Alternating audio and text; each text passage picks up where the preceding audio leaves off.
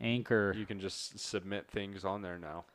So they can go to Anchor and submit stuff to us? They can submit stuff to us, and we can respond to it. And it's free. It costs nothing, which is pretty sick. Because before we were just dumping money into a site that would, hold it ransom. I literally had to pay a different site. I had to pay to get in to download our stuff to put it on Anchor. Really? Yeah, I had to pay it's like $15 because I let it expire to just get our stuff off and put it up on Anchor, and Anchor will never do that. So, all right. Yeah, we just get it all the time. Do you have the app on there? Can we respond through the app? Yeah, you can download the app. You can respond to the things through there. You can edit your podcast through there. You can record it, so you can take it to your friend's house and just record it through your phone and post it instantly. And anyone that eventually chooses to contact us can contact us through there too. So that's you can contact us through there. I like that you can you just put it on there and it puts it on like Spotify and iTunes and Google for you. I don't know. It's made it a lot easier. That's for sure. Yeah. How many hours a week were you putting into like making sure everything got published before? Do you remember? I mean, not a lot of time, but enough time that it's nice having Anchor because it's just easier. Okay. See, and this is a switch that I was told about last time, but I didn't know that we could communicate with an actual fan base through it. I think that's pretty cool. Yep. And there's advertisements. Yeah. Don't forget about that. You don't even have to have any listeners. So yeah. 3, now we're 2, good. 1, and we're live. Hey, so you were telling me about this guy at the coffee shop this morning, right? Mm-hmm. What was going on with him? Oh, dude, it's just a big dick flopping contest out there. They're all talking about this guy comes out and we're talking about firearms. John and I, the guy you met, he's like always hyper. Okay. You know what guy I'm talking about? Yeah. Yeah. So he's out there and this other guy shows up. He's like Ben in his 30s, like mid-30s Ben is who he looks like, and he's an accountant. And John and I were talking about firearms, and then he proceeds to tell me that the Tavar, he's like talking shit about the Tavar and how amazing the M16 is. And I'm sitting here, and he's like, just keeps rattling off on all of this stuff. And he's like, I know more about firearms than most military people. So what was his argument for the M16 over the Tavor? The only complaint he had was rear heaviness, which I don't even think exists. Like I don't know if he's just spent like 40 hours watching YouTube videos about it, or if he's actually shot one before. I doubt that he's shot one. Yeah. It's I mean, they're not hard to get a hold of, but I have fired an M16A1, Yeah, an M16A2, mm-hmm. an M4, Mm-hmm. and a Tavor. Yeah. And out of all of those, Like in real life, right? Not in a video game, right? right, Yeah, exactly. Yeah. And out of all of those, I probably liked my M4 the most, just because I trained the most with it. Yeah.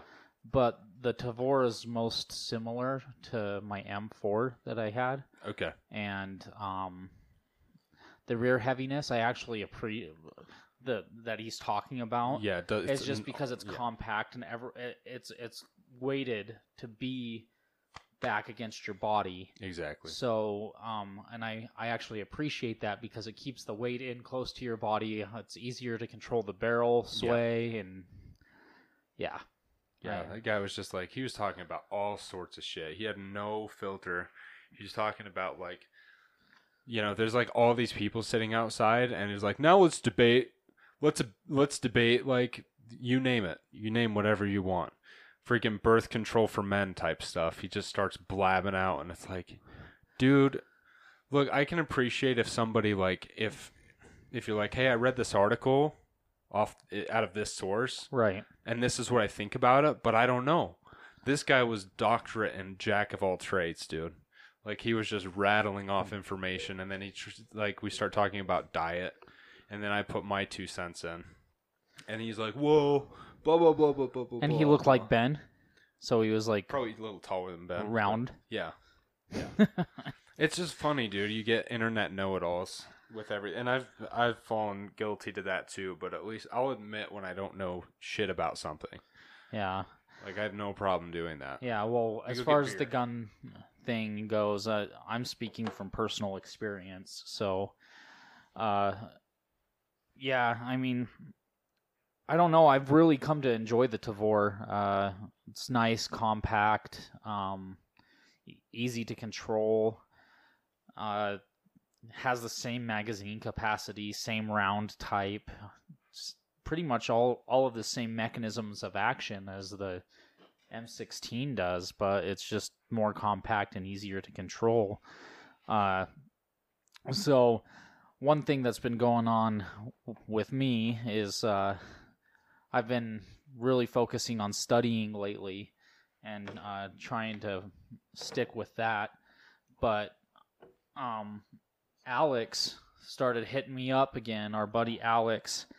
I wouldn't even really classify him as a buddy anymore, but yeah, he hit me up to come hang out, and now I don't, for whatever reason, don't understand that he's wanting to hang out with me again. But I went to go over to his place yesterday, and he wasn't there after he invited me over. Yeah. So that was odd. Yeah, it's just that kind of stuff, man. Like, and for me, everything that's bad that has happened to me when I've, like, gone out at nighttime. First of all, now my insurance charges me if I drive too late. My rate, I have this little thing plugged into my car. Yeah. So I can't drive places late. It's like Nazism in a freaking insurance company. It's like a curfew set. That's weird, man. It is weird, but you know what? Whatever. But anyways, he just, like, it's so sporadic. Like, he doesn't make plans and stay to them. It's just and I'm not an off the cuff person typically. Not me either. And he invited me over yesterday, and I said, "Yeah, man, I'll show up." And I was like, I just need to wrap up a couple of things at the house first, and then I'll head over. Yeah.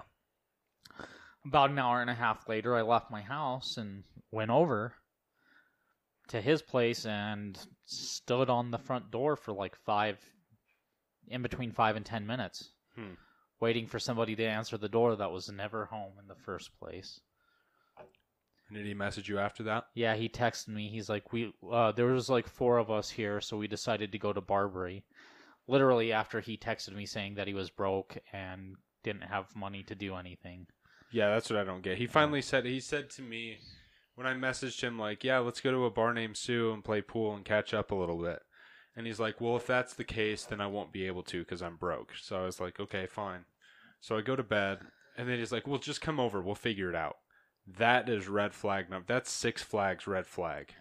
Like, popping erect out of the ground, dude. I'm not going near. That means I want people to go to Barbary with me. That's what that means. That means I have no plans, and we're just gonna sit and mope around until we decide we're bored, and then do something. Like, no, it means we're gonna sit and mope around, and then eventually go to Barbary.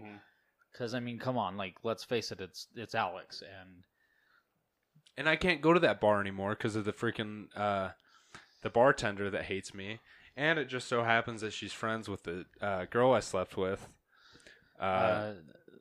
Braces? Squats. Oh, okay. And they're friends apparently, so I can't go back there because now I have a reputation. For what?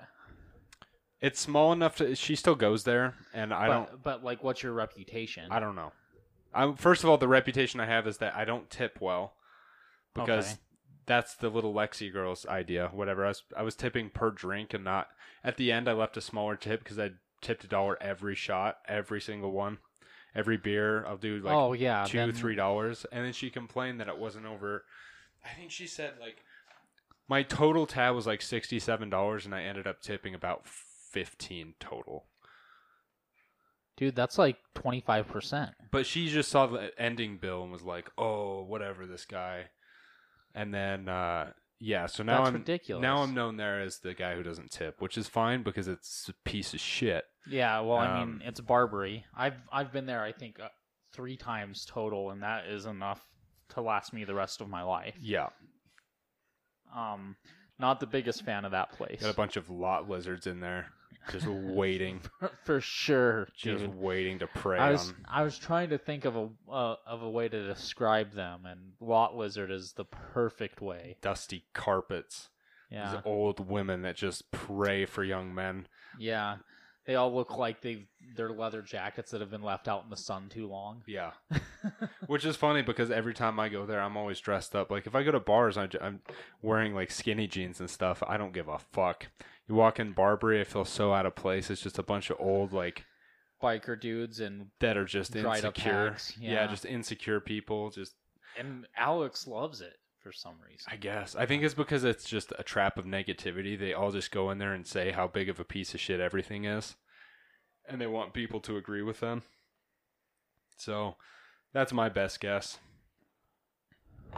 Like, oh yeah, fuck this. Oh yeah, that. I hate that. Blah, blah, blah, blah, blah, blah, blah, blah. Well, I would love to be able to go back to the Republican at some point. Unfortunately, I don't live right next to it anymore, but... Hey, at least the tracks are right on it now. Like, now I know the tracks are there. Oh, yeah, it's like right down the street. Yeah. So that's actually not a bad idea to just go up there. I love that bar. Yeah, me too. I really like it. I like all the decorations on the wall. The beer's not extremely expensive. And neither is the like the top shelf stuff either. Yeah. The owner, he has like he's got everything kind of like middle ground price. Yeah. So like all of the cheapest drinks are within $1 or $2 of the most expensive. So everything's level. Yeah. And so it's like, you know, it's a bar you can go to, and if you want to have a nice, like, you want to have something that's top shelf or high end, Yeah. you're only spending about $1.50 more than you would be for like middle of the road. I just like the ambience in there. There's no one there's no egomaniacs usually. Yeah, I've never run into that there. And the bartenders are always usually really friendly. Yeah. And there's usually like 3 or 4 working at once. So it goes, like, they get to you pretty quick, and yeah. Yeah. Plus they're rated like #1 best Guinness in Utah as well. Yeah. Yeah. So, I didn't know that. Yep. Them and Piper Down, I think, are the 2 top rated ones here. Piper Down. Yeah. The guy that owns the Republican does not like Piper Down. He doesn't? No. Why, is it still business or? No, it's just like he's like, you know, apparently he was on that street on State before Piper Down was, and he was like the premier Irish club. Yeah. And Piper Down opened up, and they were like, well, shit, there's already an Irish club here, so they became like a Scottish bar. And he just thinks it's so fucking ridiculous. That place is... I've had some good experiences there. The bartender, I think his name was Jared. And he had a big beard. And I remember I ordered a beer, and I just started, like, chugging it. And he came back over. He's like, hey, slow down. And he just walked off. And then every time I was, like, super conscious of it, I'd take a drink, and I'd look over, and he's, like, 10 feet away just staring at me. What's wrong with chugging a beer? No, I was drinking because I drink pretty fast. Like, me too. I genuinely throw it back like water, and it's not that I think about it that way. I just I'm the same way. It doesn't matter what it is. It's like eating or drinking. I'm fast, man. Yeah, if it's soda, if it's water, if it's wine, if it's beer, it doesn't matter. I tend to drink things pretty quickly myself. Me too. So he was like trying to keep you in check with that. Yeah, but he was like jokingly. He would just be like, every time I started chugging, I was like, oh fuck, is Jared looking? And I'd look over and he's looking. I was like, oh fuck. And then I'd stop drinking and I'd put it down slowly. And then he goes like, gives me a thumbs up. Nice. He can't give me an okay sign. Yeah, that's not okay anymore. Okay is not okay. Even if that happened in the past, it was a thumbs up now. Yeah. But no, it was cool. We got my ass back in the gym today. finally. Nice. Went to Anytime. There's no people in there. It's so nice. Yeah. You just put on your headphones. There's no one in there. It's 24/7. There's a massage bed in there. It's amazing. Yeah, that sounds pretty nice. I put my climbing gym membership on hold. Oh, you did? Yeah. I just wasn't going enough. Me personally. Like, I especially with everything that's happening right now, it's just another, like, drain for me. Well, and I haven't had the time to go at all because of school. Yeah. And I was like, I want my original membership price locked in because Yeah. I'm grandfathered into the old price. Yep. So I didn't cancel it completely. I put it on a freeze. Okay. But it's like, I'm not going to spend the amount of money I was spending for a climbing gym membership if I'm not going. Plus, you can do a day pass if you want to really go. Yeah. It's like $20. Well, it'd probably be cheaper for me because I have all my own gear. Yeah. You know, and the staff there, they don't really fly through staff that fast. So, like, I can disappear for months and show up and they'll still know who I am. Yeah, the front's really cool like that. That is not how it is at Momentum at all. I feel like Yeah. that's the Walmart of climbing gyms. Yeah. Like, and I just felt like all their, it was really plasticky. Like their holds. Yeah, like it just felt cheap, and they were like small little paths that were like just straight up. It's like, this isn't the same as the front. Like the front's very unique in that sense. The Yeah. bouldering's really good at the front. There's a lot of technique required Yeah. there. A lot. It's very. I found it to be way more technical. Yeah. And they sell beer, so. Yeah, you just can't leave the third floor with it. Oh, you can't. Okay. Not that I'm aware of. But that even then, that's fine. I think they should put in a rappel line up there on the third floor from the bar. Yeah. I think it's funny they put the bar at the top of the stairs. Like you get wasted and then you have to figure that out. They probably cut you off at like 3. But yeah, I like that place. Yeah, me too. I'm really excited for the new one that they have planned for Mill the Mill Creek. Creek, yeah. Yeah. That'll be super nice. It'll get rid of some of, because there's only 2 fronts. One in Ogden and one in Salt Lake. Yeah, the Ogden one's cheaper price too, and I found out if you go up there and sign up, you still get that price. You can go to both of them. Made no sense to me, but yeah, it was a big day. It was like $15 different a month too. Really? Yeah, it was quite a big difference. I still signed up at the Salt Lake one because I'm like, I'm not driving up there for that. I'm up there every week anyway, so. In Ogden? Yeah. That's right. Yeah, every week except for this week. So. Yeah, I haven't been up to Ogden in a while. It's Bountiful, so. And so was that English guy there at the coffee shop? Robert, today? Richard. Yeah, Richard was there. Was he part of the debate? No, he wasn't part of the debate. It was me, John, Big Ben, and then and then like 3 ladies. One of them had an amputated leg. Oh, cool. Yeah. Was it below the knee or above the knee? It was like, I think it was above the knee. Yeah, like up here. Yeah, I think it was. I think it was. I could be mistaken, but I think it was. I didn't pay too much attention to it. The dog did. He's like, what in the fuck is this? Sniffing out the prosthetic. Yeah. She's like, that doesn't smell right, huh? He just couldn't figure it out. I'd love to get an Englishman's perspective on if a M16 is better than a Tavor or vice versa. Yeah. He doesn't seem like the type that would know a lot about weapons, the English guy. I'd still want his opinion. Because like a couple days ago, he said, "What are you gonna do today?" Oh, here, I'll start it this way. Have you ever had a conversation with someone old at like a public place? Like the things they talk about, dude, are so boring. Right. Like he was. There's one of the guys there. I won't name his name, but he was talking to me about like repairing vacuums. Like he's like, "What are you doing today?" He's like, "Oh, probably." Like yesterday, I had to repair a vacuum. Like, oh my god, dude, that is the most boring thing of all time. But it's like, life. It is life, but it's like the conversation is just like so much more. Like they just talk about literally the littlest things they did. They're like, well, I looked at my carpet for a while and thought about it and thought I should clean it. So I went down to the thing. Like, their conversations are just about tiny things. I Just wish I had wait. that skill. I wish I had the skill. Well, just wait, dude. You'll get there. Give it like another 10 to 15 years. Yeah. That's what your conversations are going to become. Hell, that's probably what this podcast will become. Yeah, just sitting here and talking about how long it took to clip my toenails. Do you know what I did yesterday? What? Got my swamp cooler put together and running. And how was that? Was it fun? It's exactly how it sounds like. It was Like, just a thing. Yeah, but like there you go. That's an old man conversation. Like, oh, what have you been up to? Well, I got my swamp cooler air conditioner thing up and running. Yeah. You know, I think I need to buy a new part for it.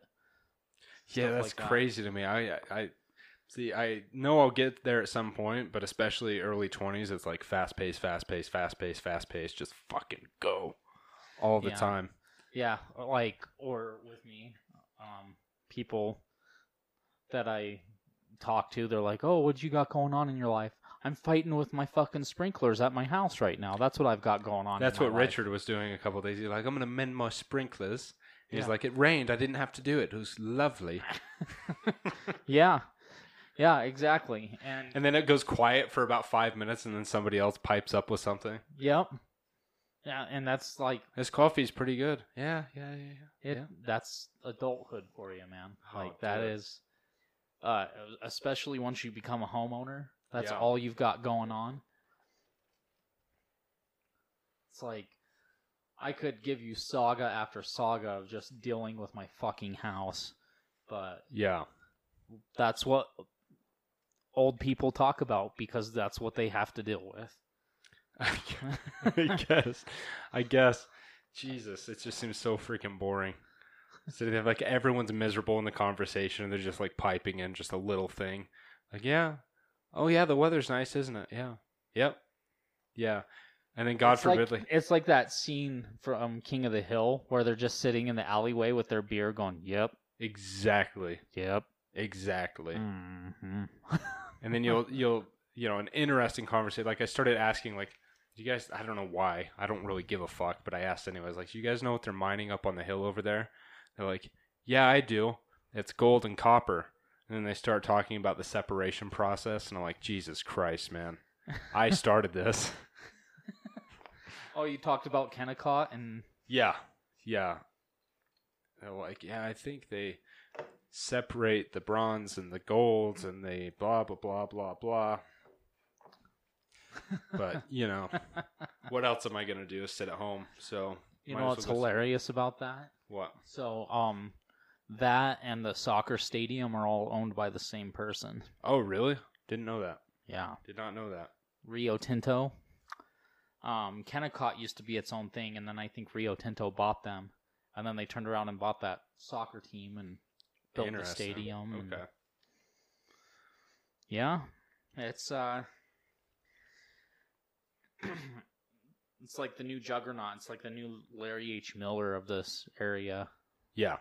Like Larry H. Miller owns the Jazz, owns the Bees. What else? All of the Megaplex theaters in the area. Bunch of car dealerships. It's like Rio Tinto's kind of turning into the same thing now. So Interesting. yeah. Shit, what was I gonna say? Oh, so like you know how you have this like thing about you feel like you're being spied on through electronics and shit. Yeah. I'm not gonna argue with you on that. Like I feel like it does happen because when we went to Denny's that one time, Yeah. 2 days later, an ad for Denny's popped up on my Pandora. Yeah. Like yeah. after the payment had been processed through my bank. Right. You know, and Liz and I will be talking about something at home, and she wanted that Google Home thing, and now like I get ads while I'm watching Hulu for like whatever the fuck it was we talked about the day before. Yeah. It's, Yeah, it scares the shit out of me. I don't like it at all. it's ridiculous. We were talking today at the coffee shop. Shelby, the one who works there, came Right. out and was talking, and she said somebody in the bathroom, there was like a chalkboard, and somebody put 5G, look into it. Yeah. So then she's asking, like, what is it? And I went into how it's a millimeter wave and it operates on a completely different level than the other frequencies. Yeah. Because it can actually interact with the ions of cells. Yeah. So that's where the huge difference is. And she was like, we had a pretty good discussion about it. And more people are taking notice of it now, like the tracking, how they give you ads. Yeah, it's just technology in general. It's nuts, dude. It's really crazy. You know, like I have Audible on my phone because I do a lot of driving and I listen to various different books and stuff. Yeah.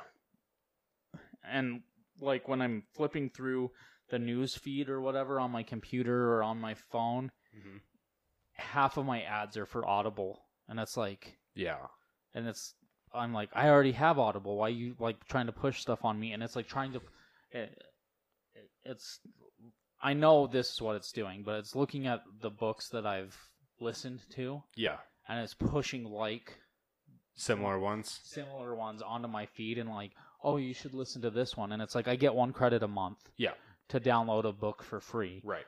And if you use that and then you burn through that book, then you have to pay for more books if you want more books. Yeah. Audible's hilarious to me because they have no idea the amount of patience the military gave me to sit around and wait for no reason whatsoever. Yeah. I can wait a full 32 days credit. For that credit to pop back up on my account. Yeah. Go ahead and keep pushing your products, boys. Yeah, I don't know. The ads are just getting ridiculous. And I watched a thing on John Oliver last week tonight, and it's about like Amazon and the human cost of Amazon same day shipping. Yeah. And it's just crazy. They have these people in these warehouses. The warehouses aren't really air conditioned or like climatized that well. These people like don't go on bathroom breaks. They're walking 15 to 16 miles a day back and forth across the warehouse that's like 5 football fields long. Yeah. And that's ridiculous. Like, and it's all for the sake of you getting your Prime delivery on your doorstep next day at noon. You know, and yeah, it's so weird. It's such a bizarre culture now. Like all the drive-through, order your groceries online. Yeah. I mean, there's convenience, but it's bad. Like, no one's leaving their house anymore. Well, not only that, like these employees, it was talking to some of them that had lost their jobs because they weren't able to maintain the pace. Yeah.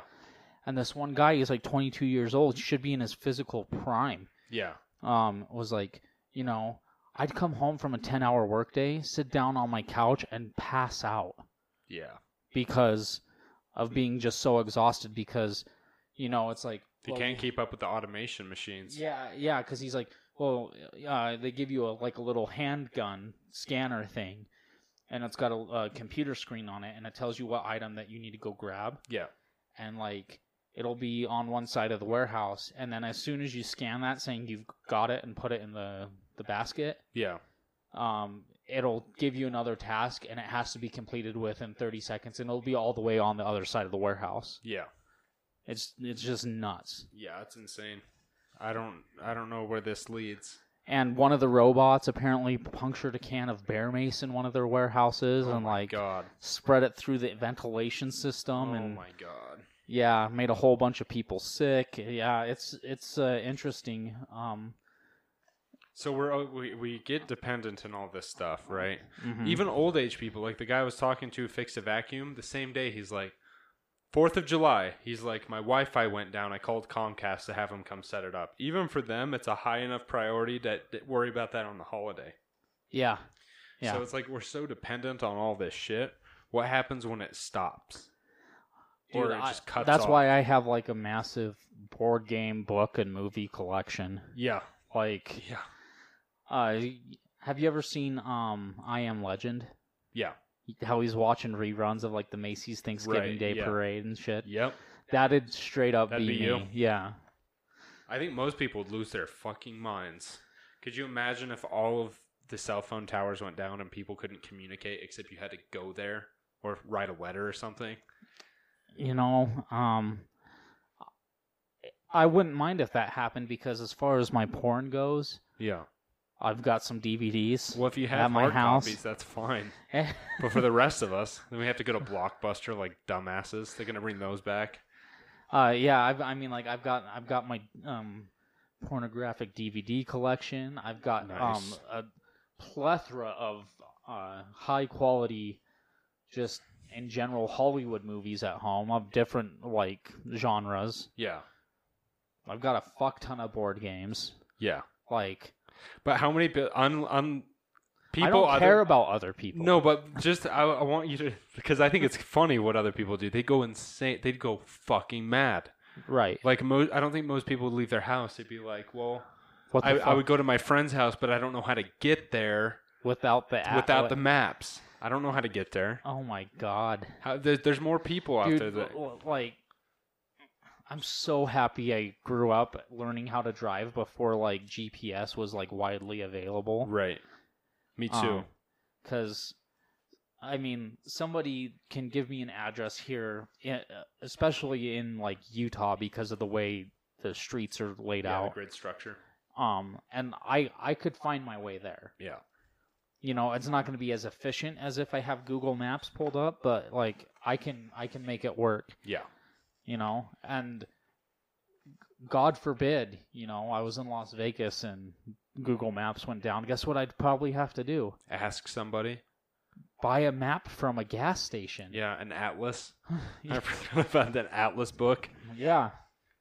Yeah, it's weird. That would, I guess I watched a documentary. A guy gave up a smartphone for a flip phone, and he was like, it's crazy the amount of times like you will have to look for a map in a city because you genuinely can't check anything, and we're so used to just boot, doot, doot, doot. Oh, here's a restaurant. Where do we want to eat? Oh, here's all these. Gone are the days of having to go up and talk to somebody to be like, where do you recommend? Yeah. And even if someone does that now, they're going to cross-check it with Google. Like, oh, that place is 3 stars, and that guy said it was good. Fuck him. The internet's right. I called out Cody for it. I gave him a recommendation, and he's like, well, I read online that it's not actually that good. And I'm like, let me tell you something, Cody. Where I'm from, you take the advice of someone you know as higher than something you read on the fucking internet. Because you don't know that guy. Yeah. And I asked him, I'm like, do you trust me? He's like, yeah. He's like, do you know that guy on the internet? No. Like, you should trust me enough to at least try it before you snap back and say, oh, this thing on the internet said this. Yeah. You don't know them, motherfucker. Yeah. People are not adventurous anymore. Like, No. and it sounds sad to say like, going to a new restaurant is being adventurous, you know? Yeah. But like with fucking, like you said, Google and Yelp and all the like input that people get, it really is like to go somewhere and not know anything about it is completely unheard of nowadays. Yeah. You know, and it's really sad. See, It's really, really I'm sad. forcing myself to do shit now. Like, I didn't want to go to the gym all today. I went and signed up for the membership. I'm like, fuck, well, I'm at least doing it. Then I want to go get food. And I'm like, fuck, when was the last time I, like, went in a restaurant by myself, ordered something, sat down, ate the whole thing, and left? It's always drive-through for me, delivery, whatever. Like, you know what? Right. If I'm going to eat out, I'm going to go in the fucking restaurant. Because then it's going to deter me from just going through the drive-through. It's doing little things like that. Right. Implementing little things that are like out of your comfort zone, and no one does them anymore. I think I think that's funny you say that's out of your comfort zone because what you're describing as far as like eating on by yourself and stuff, I do that shit all the time. Yeah. Like, I have no problem going into a restaurant Yeah. and being like, there's just one of me. Oh, yeah, I don't mind Yeah. it either. I'm just so used to getting it, coming home, watching TV on the couch. Like, it's not often I'll just sit down and eat there. Dude, there's been so many times, especially in like Salt Lake or South Salt Lake, where I've been eating at a restaurant by myself and I look across the room and there's like a 70-year-old dude doing the same thing and we Really? just kind of give each other like a little nod, you know? I've been to Texas Roadhouse by myself one time. Yeah. Yeah. Yeah, I mean, people are not self-reliant. They're not. Independent. Yeah, they're not adventurous. Like, they're afraid of doing something that they can't look up first, which is ridiculous. Yeah, it is a little bit silly. Like, Yeah, some of the best times I've had have been spontaneous, but other times, I don't know, I'm not... If it makes sense, like if somebody's like, hey, calls me up, you want to go bowling?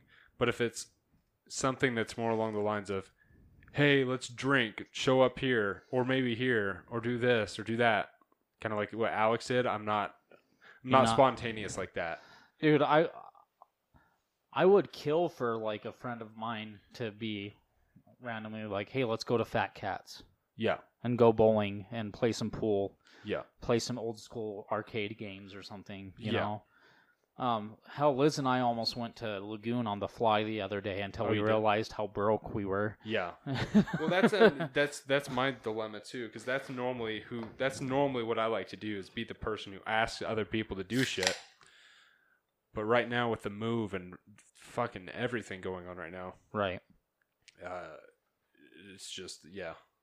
I'll get back to that. It's just focusing. It's funny. You learn really quick who your friends are when you stop going to parties, you stop doing all this shit, because then they just cut you out. Yeah. And I'm like, holy shit. All these friends that I thought I had were not friends, like, at all. Yeah. They're disguised. You know what's really interesting about that? Like, I have very few actual friends. Yeah. Kind of like Doc Holliday off of Tombstone. And everyone wants to compare themselves to Doc Holliday off of Tombstone because he's a fucking badass. Yeah. But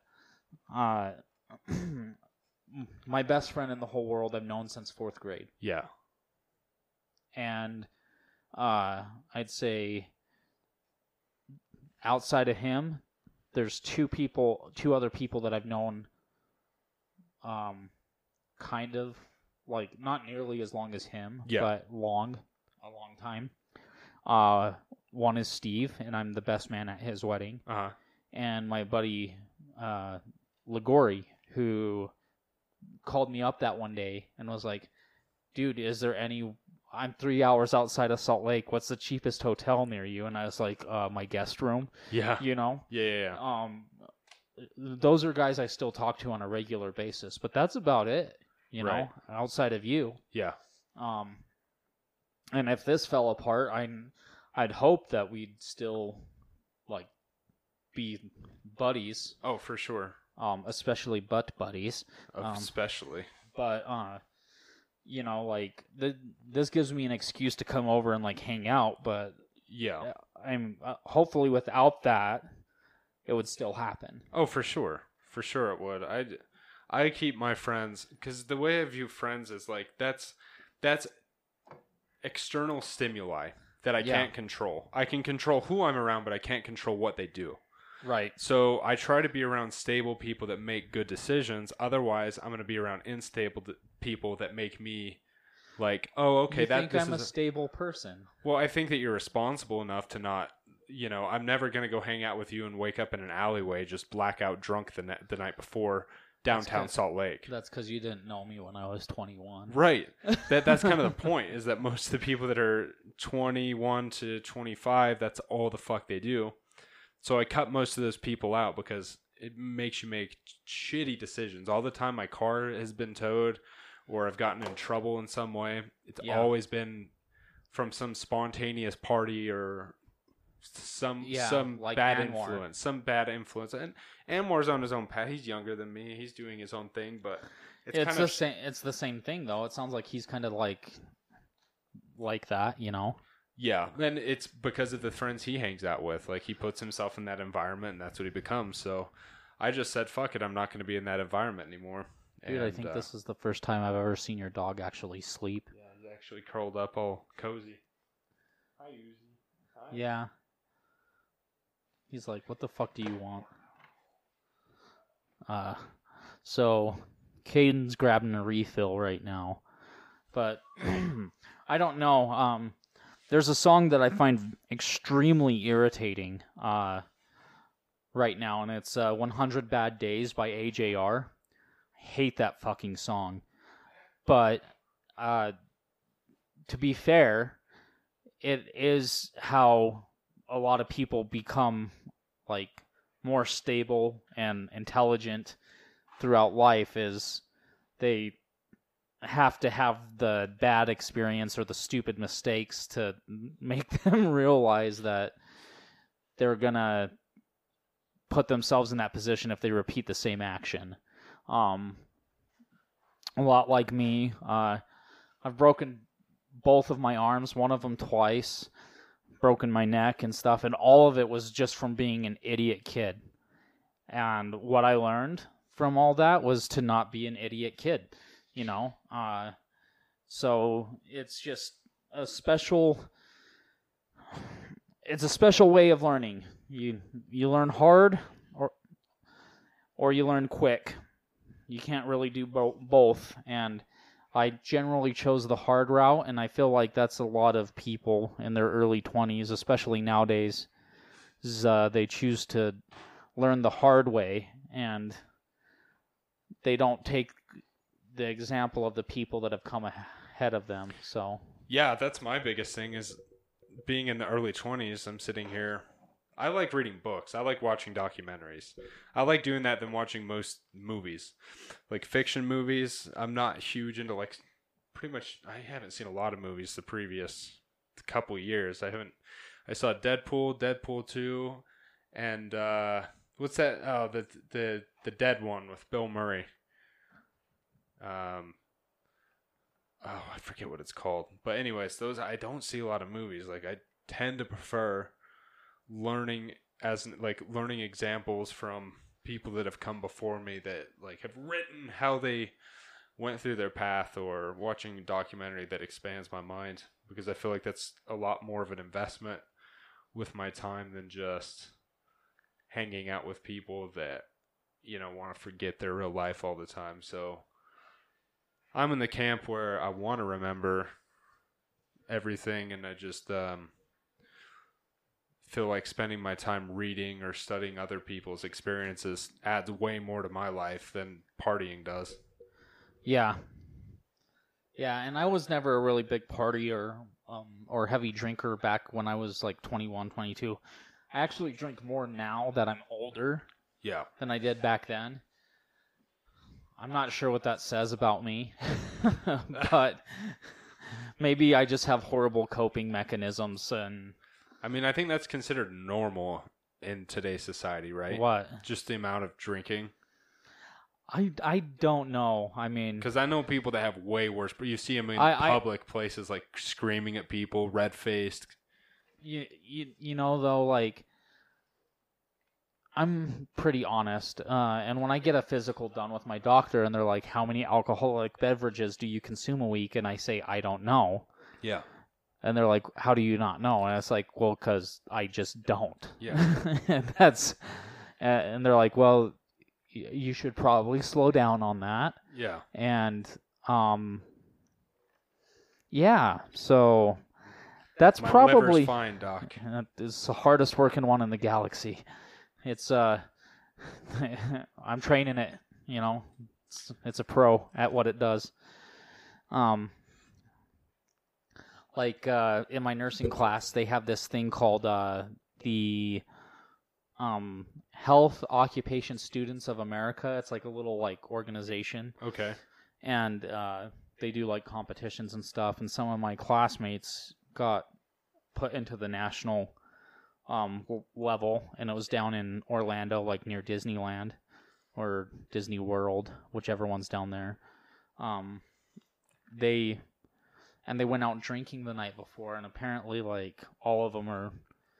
Like, some are not as lightweights as others, and I was like, God, I should have joined your little club, man. You would have seen a professional liver at work. Yeah. I feel like, when you drink around other people, and I know you had that experience on the double-decker, but yeah. Typically, do you try to stay more sober than other people in that environment, or do you just not care, or do you feel like you're more sober than most? Trying to, and being, or having the interpretation of being are different. Yeah. Because I've seen you get really drunk, but that's only like in private. It's not in like big, Like if you're drinking in public, I've never seen you get to the point where you're like couldn't walk or like slur your words or. Yeah, I mean, you've seen me slur my words, but I don't think you've ever seen me actually like stumbling drunk before. No. So that's why I was wondering, because in public for me, I kind of have this not control freak problem, but I like to be in enough not inebriated that if I have to defend myself or something bad happens, like I'm still a little bit there. If I'm away from my house at all, Mm-hmm. or I'm not in At your neighbor's apartment house or something. well, here, if Yeah. I'm not here, or at Heather and Paul's, my neighbors, like I can walk from their house to my house. Yeah. If I'm here, I know I can sleep here if I need to. Right. But outside of those 3 locations, I do not get drunk. So it's like a subconscious. Is it subconscious or conscious? No, it's a conscious, like, okay, like I know roughly how many beers or bourbons or whatever it starts to hit me at. Yeah. And I'm gonna stay 2 behind that curve. Yeah. Period. And that's what I do. If I'm at home and I've got nothing going on the next day, and it's kind of sad, but like if it's available, I'll fucking wreck myself, dude. Yeah. Like, but yeah, I will too. I get to that point because the fast drinking doesn't help either. I'll get to that point where it goes from being buzzed to being, oh fuck, I'm so drunk and my face is numb. Like there's no middle ground for me. There's no like, oh, I'm drunk, perfect, or I'm just about on that perfect. It's that one drink that sends you over the edge where you're... And see, that's what I'm trying to work on, because I do, like we talked about earlier, drink everything at a faster rate. It doesn't matter what the fuck it is. Yeah. You know. Do you eat fast too? Yeah. I mean, it's just something that has been knocked into me through either military experience or, starting to work in the medical field more and more. Where just efficiency, time. Yeah, time really matters. And like, I want to use my break to chill. I don't want to use it to be eating and drinking the whole time. I want to actually be like there, like kind of relaxing for a few minutes. I wonder how much caffeine affects that. Like, it's probably a lot. How stressed out we become. I wonder how much correlation between caffeine, anxiety, and alcohol there is. But it's something that I've been trying to like make a conscious effort towards in the last couple months is slowing down my consumption of everything. Food, drink. I never got those guys who could have one beer in like an hour. They just take one tiny sip. Yeah. Like, doesn't make sense to me. It doesn't to me either, but you know what? I respect that, and that's what I want to become. Oh, me too. Yeah. Like, if I could do that and have, like, 2 drinks in a social setting, and it takes me the entire social setting to get through those 2 drinks. And then you stand up and you're like, ooh, I don't know if I can drive home. Like, you're at that point, like, where just 2 drinks does it. Or 2 drinks is enough for you to be like, this is good. Well, not just that. My hope would be, because I've told you this before, they could make a non-alcoholic version of this beer that I'm drinking now. Yeah. And I would drink it because I like the taste. Right. So my goal would be to be able to enjoy that over a prolonged period of time and not get intoxicated off of it. Yeah. At all. Okay. Like an hour to an hour and a half per drink. My only issue with that is keeping it cold. Right, yeah. You gotta get a chiller. Yeah. And the chiller cooler wraps. Yeah, but other than that, like, I would if I could get to that point, that's something I would pride myself on. I have mad respect for people that can, like, a sip and then set it down for 10 minutes. Yeah. And it's got to be too, like, their tolerance has to, since they don't consume it that low, it's keeping the tolerance low so you're not compelled to keep drinking or... Yeah, to get to that, like, because if you want to get buzzed, you're going to have to, like, work, you don't have to work as hard to get to that point. Right. And, I never, when I do drink, never set out to get buzzed.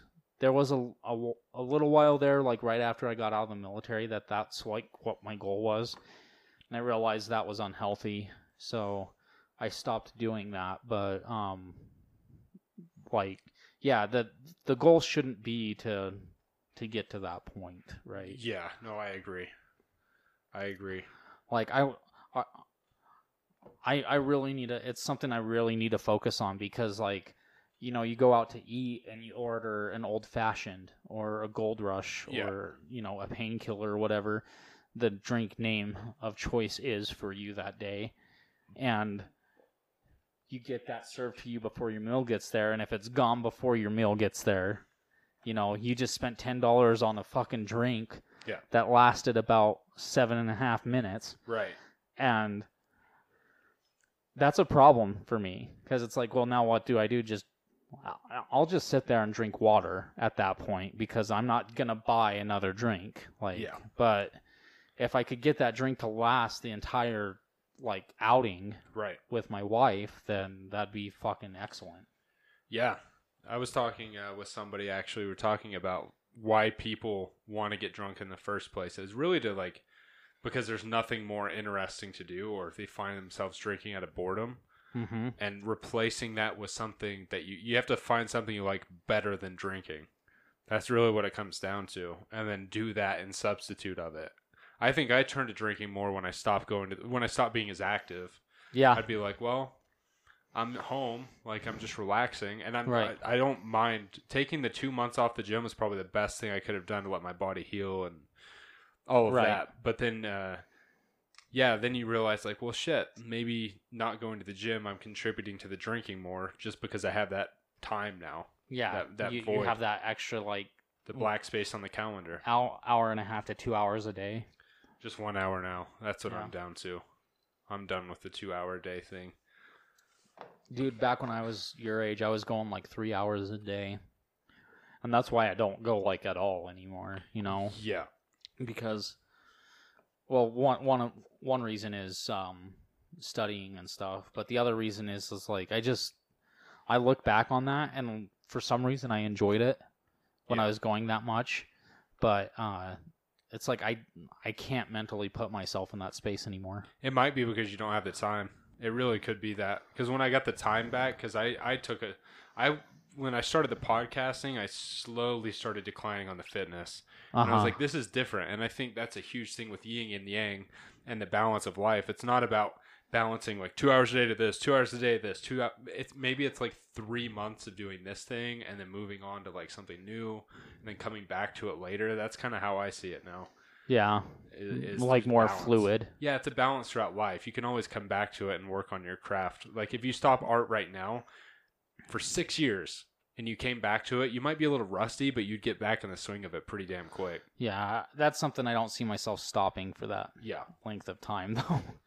I value that too much. I don't know. I'm working on another picture right now, actually. Oh, are you? What is it of? It's part of a photograph that I found off of the internet back in 2014. Okay. When Ukraine was like rebelling against its own government. Yeah. It's a picture of a guy that's like throwing a Molotov cocktail, but I've swapped out the Molotov cocktail for a statue of an area of Ukraine called Freedom Square in Kiev. Okay. And then like the background is like the Ukrainian flag colors, and it's gonna just say like freedom fighter over and over again. Oh, that's cool. Yeah, I mean, like some people listening to it might think it sounds stupid, but guess what? I don't give a shit. You're not the one making it. You should get your art featured at Sunset. I bet you they would put it up in Sunset. You think? Oh yeah, I think so. They're so cool. I mean, I haven't met somebody that works there that is not super nice. And I'm thinking about also trying to how I did that Salvador Dali painting. I'm thinking about doing one of Audrey Hepburn. That's kind of the same way. Okay. Yeah, I don't know why. Let's just roll with it. I mean, if you have inspiration to be creative, that's like I think just roll with it. Creativity is what makes everyone different, or getting in that mindset is hard. So when you have work, like for me, writing, sometimes I'll hit this big block of, oh shit, I don't know anything, and then the creative flow comes back, and you don't know where it comes from. You just kind of roll with it. Yeah, and well, for me, like I have this guy, and he's been bothering me a lot over the last several years. He asked me to draw him some things several years ago, and I've gotten half of his request done, but I'm just not feeling what he wants. Just not passionate about it. Yeah, and so I've decided that unless it fits like my current mood and style of, because my style of art has evolved Right. over the years, and unless it fits what I'm currently going through or feeling, I'm not going to do commissions. Right. I've decided, like, Yeah. period. Because this guy is still on me about this one picture, and it's like,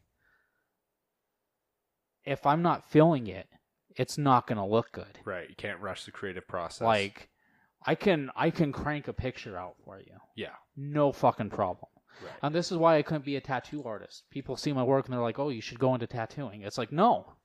Yeah. If I'm not feeling it, it's not going to look good. Would you ever experiment with it? Like, not necessarily on somebody, but like, I know people buy like The butchered practice pads. Yeah, and stuff. practice pads or like meat or something to Yeah. practice on. Would you ever do that as like an art piece to see like, okay, what is this like, or just to experiment with it? Maybe, I don't know, but it's honestly like I've realized something about myself, and which is why I have mad respect for that guy that I seek out at the arts festival every year. Yeah. His name's Ty. His website is Art by Ty. You can find him on Instagram. How do you spell Thai? TAI. Okay.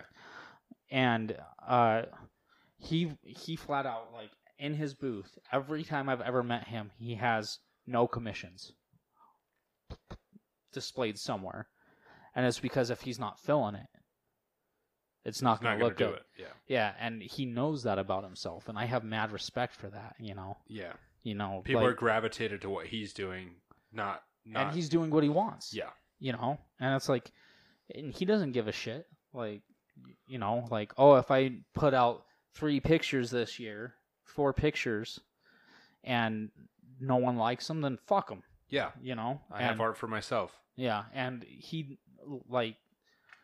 got enough stuff out there that somebody's gonna look at it and be like, oh yeah, I like this over that. Right. But he's spent time building his portfolio, and he doesn't do commissions, and I respect the hell out of that, because I talked to him about it, and he's like, well, if I'm not feeling it, I know it's not going to look good. Yeah, it's a good mentality to have. And he's like, if it at the very least, I know it's not going to look good to me, Yeah. and if it doesn't look good to me, I'm not going to be willing to Yeah. give it out or like charge somebody put for my name on it. Yeah. Yeah, that's And- a good mentality. And so, like, I respect the hell out of that, you know. You don't have a lot of people like that anymore, and it's hard because the economy makes it so you have to, like, try to strive to get commissions and whatnot. But it is definitely a hard thing to do to, like, just stick to your virtues like that. So yeah, it's really hard to stick to them, especially in today's age where, you know, cost of living just keeps going up, and it might be more beneficial for you to try to just hunker down and do a commission or two. Yeah. But if it's not going to look good to you, it's not going to look good to you. Right. So it's kind of just, Yeah. You have to roll at your own pace. You can't rush the creative process. Right. And, yeah, that's a huge problem is people think they can rush whatever it is, like, or control, like, people that tailor to their audiences are making the mistake of doing that. Like, Exactly. you have yes. to, the reason people gravitate towards you is because of what you're doing, not because you care about what people think about what you're doing. Yeah, like you're getting your following from what you're doing right now, not what they want you to do. Right. Yeah. And you know, like that's why I kind of regret agreeing to make this picture for this guy. I like, part of me just wants to crank it out regardless of how it looks. Yeah. And send it to him and get him off my back so I can focus on other shit and he's not bothering me every couple of months. What does he want from it? Like, what is it? He asked for something very specific, which in and of itself is like, well, fuck, you know. Yeah. But he wants like an old Navy ship with like the sails and everything, and he was in the Navy. He has a surface warfare device that he earned while he was in the Navy, and he wants it to kind of be styled after that, but have it say like rocked in the cradle of the deep. Yeah. Underneath it. Okay. And yeah, I like, you know, I love the way old wooden pirate and Navy ships look. Yeah, I do too. But they are incredibly hard to draw, incredibly difficult to draw, and make look good. Yeah. And then adding the, for lack of a better term, filigree around that. Yeah. And making the like lettering look nice. Yeah. And like it belongs with the picture. Right. Yeah, it's a whole fucking thing that it's not your vision either. Yeah, it's not. It's what he wants. And yeah, just be straight with him, man. Just tell him, hey, I don't think I can accept this. I don't think it's not fair for me to give you something that I can't sign my name on like proudly, because right. I didn't feel the need to make it. It was your vision, and understand that I can make this for you, but if I do, just know I'm probably not gonna be happy with it. It's not gonna be the best work that I can do. So yeah.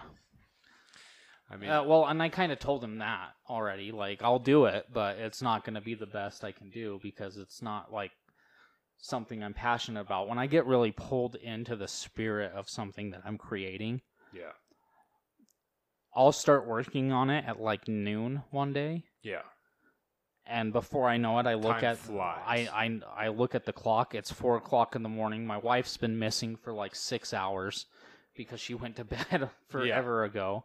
You know, like... But you're just in the zone. Yeah, and that's where I want to be when I'm making something. Yes. You know? Yeah. And I just don't feel that with this.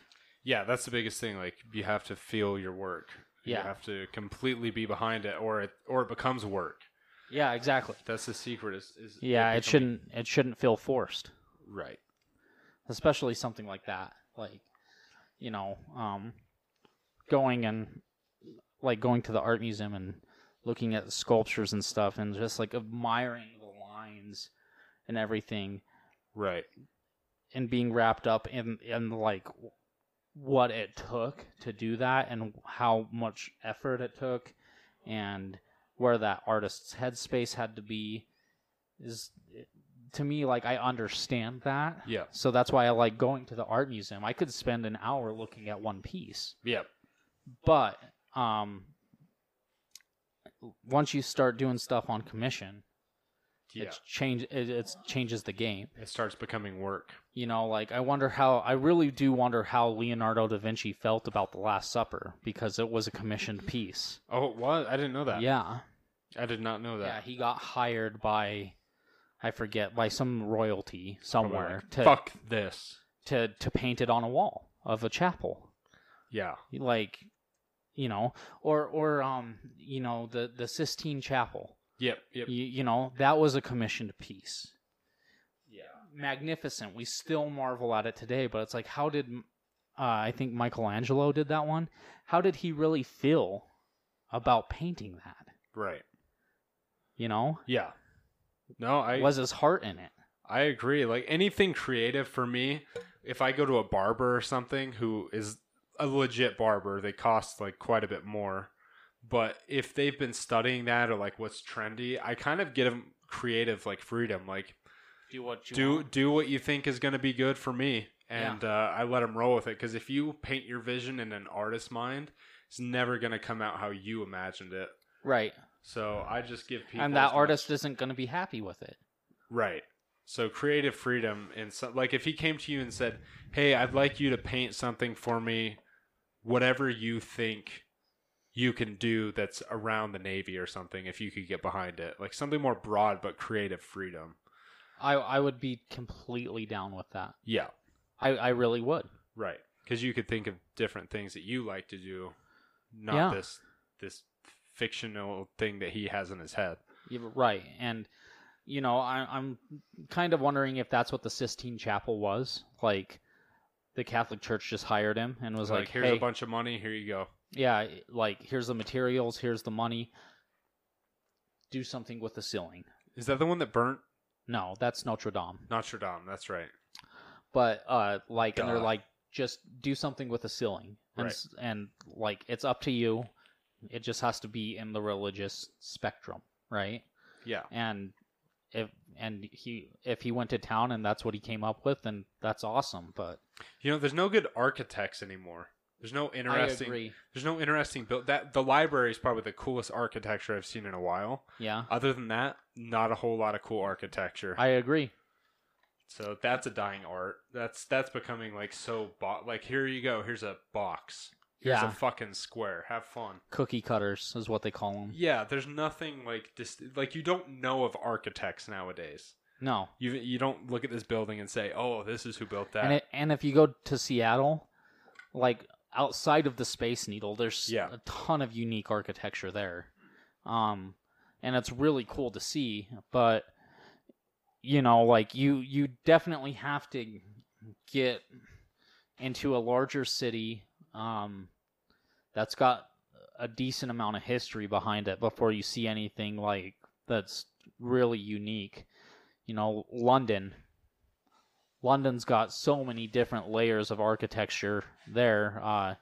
You got Tower Bridge, you've got the Tower of London, you've got Big Ben, all created in different eras, all kind of match each other, but they're different at the same time. And then you have, I don't even know the name of the building, but it looks like a giant egg.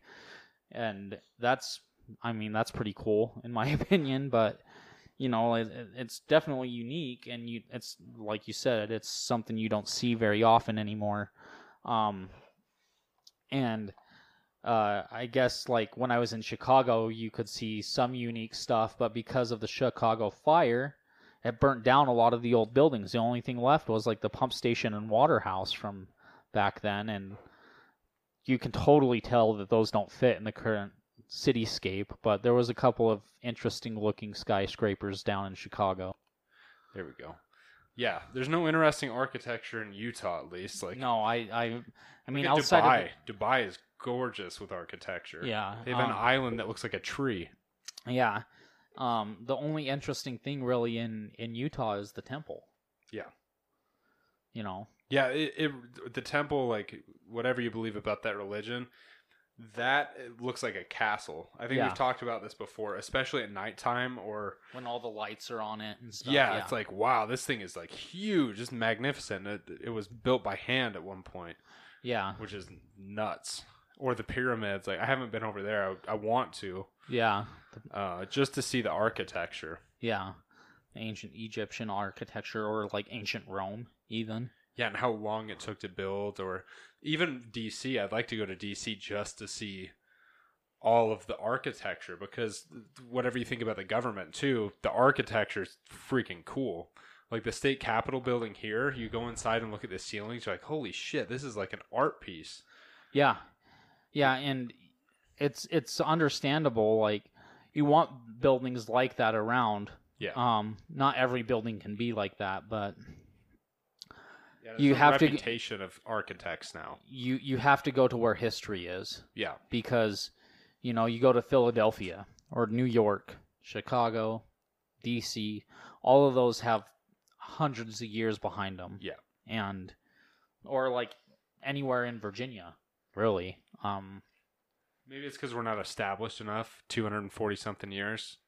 Well, I think part of it's that, but the other part is like there was a unique split. Like we're here, we're in the United States, Yeah. right? There was you have people move here from colonial England back in the 1600s, I think, is when late 1500s, early 1600s was when the first settlers showed up. Okay. They were basically living in outposts, okay? Bare bones, needed to survive, Yeah. okay? within 2 or 3 generations, that style of living from the old country is going to fall away, and it's going to start to develop into something else. Yeah. And that's what I think happened here is our ancestors that first moved to the United States is like, okay, we need 4 walls and a roof. That's like it. That's what we need. Yeah.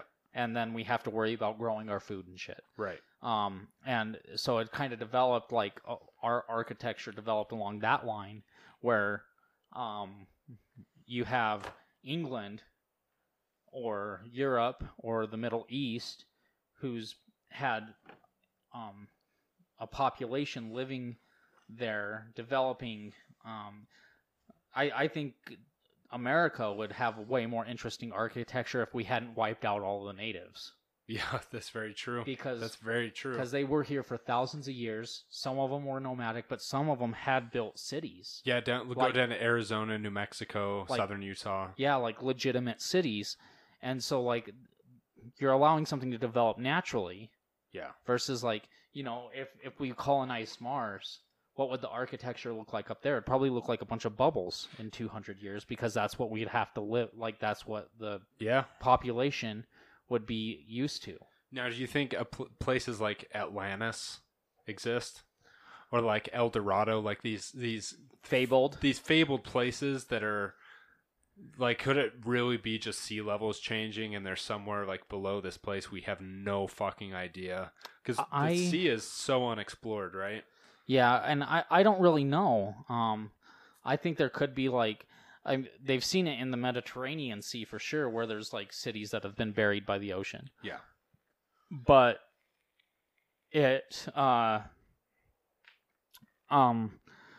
those fabled cities, I'm not 100% sure. Or if they're just perpetuated, like they may exist, like maybe there was a lot of rich people there, like maybe they were like Jerusalem or whatever at the time.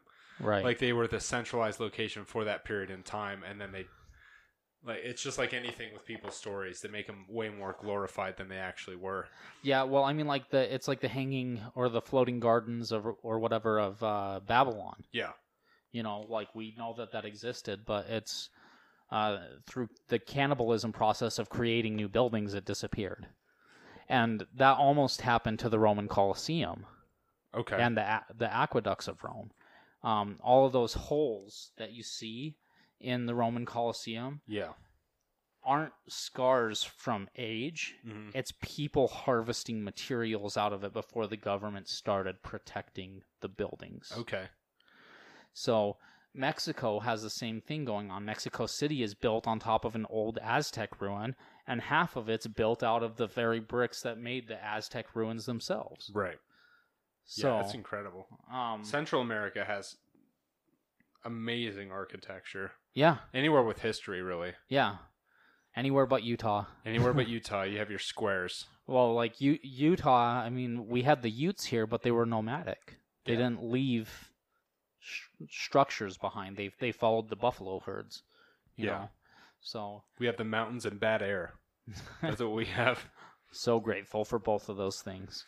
Yeah, it's interesting stuff. I want to get your take on this guy, Bob Lazar. Have you heard of him? No. So that's the podcast I was watching on Joe Rogan, and he claims that he had worked on a subsection of Area 51. I don't know as a contractor, but under heavy. It was a secret project. Like, it was under guard. And he came out against it, I think, in the 90s. Okay. And he was ridiculed. Like, he's been put out to be the craziest guy ever. But essentially what he said is that we discovered extraterrestrial technology long ago, but we don't know how to harvest its energy. So they've been hiring different people to go out to these research facilities to try to figure out how the fuck it works. And his claim to fame is that they have these nuclear reactors, or these reactors that are able to produce anti-gravity, but the only way they know about it, the only thing they really know is that it is so far ahead of our technology that they don't know how to reverse engineer it fully. He says that and this is what's known now as element 115, 115 on the periodic table. Okay. Basically, it was a circular particle accelerator. This is what they know about it, is that it was a circular particle accelerator that it lost no energy through heat. So like everything that we have produces heat. Okay. Even security cameras, they used to have to pour liquid nitrogen in because it would lose energy to heat. Right. And he's saying that this stable version of element 115, it was not of this planet before. I can't remember the exact year that they deemed it another element. I'm pulling it up right now. But basically, he said that they don't know how it works, and they may have had this technology for several decades, and they just keep bringing new people in to find out how to reverse engineer it. But it's super interesting because it doesn't even have a formal name. It's a super heavy element. Published in the Journal of Physical Review and Letters. It's simply known as element 115 for the number of protons in its nucleus. It is a very real thing. So, and he was briefed. Officially labeled ununpentium, as dictated by international chemistry naming rules. It is neither a natural nor practical thing. Unlike the first 92 elements on the table, it was created artificially, just as all of the others from 93 to 118. Yeah, so it's put to be and we've recreated it, but we can't create a stable version of it. So apparently they have this technology where it's a stable version of 115, and they're trying to reverse engineer it, and it's not stable enough for us to use it. I wonder if that's what the Hadron Collider is about. Could be. Because the Hadron Collider is just a giant circular tube between like CERN and I think Paris. It's like it goes across two countries, and it's interesting. And it just literally just throws particles at each other at like hypersonic rates. He said that there were 9 vehicles that they were reverse engineering, but they all had the same core nuclear reactor. That was a particle accelerator that they could not recreate. So he had said that the person who was employed before him to reverse engineer it died because they tried to use some sort of like a plasma cutter or something to cut the reactor, which is a non-scientific way of just getting in there, is what he was saying, and he died. And he said, died from the process of cutting it? Yeah. Interesting. It's like cutting an atom or something. I don't know. I don't know if there's... he doesn't know. He's like, there was very limited information. He said what it was they gave me a job, and you were reading through this stuff that sounded so extraterrestrial, but he's like, he thought it was being tested. Okay. He thought it was like a leaking thing. So, if he like Ender's Game. If he ever came out and said, well, this is from the planet whatever and the solar system of this, then they would be able to say, oh, that's the wacky information we kind of put in there just in case he leaked it. We know exactly where it came from. Who leaked it, yeah. So he didn't really know how long the technology had been there, how long they had been trying to reverse engineer it, but he's like, without a shadow of my doubt, it was not from this planet. And he said, when I looked into the planet and the third planet in the solar system of where it's claimed to be, it's over 30 million light years away. So he's like, I can't back up, how it got here. I have no idea. All I know, that's what I was told. So, but he's been ridiculed. He has been put through the ringer ever since coming out about this. Yeah. I'll have to send you the podcast, and you have to. He doesn't. Well, there's Air Force pilots and stuff coming out now saying that they've like seen things in the sky. Yeah.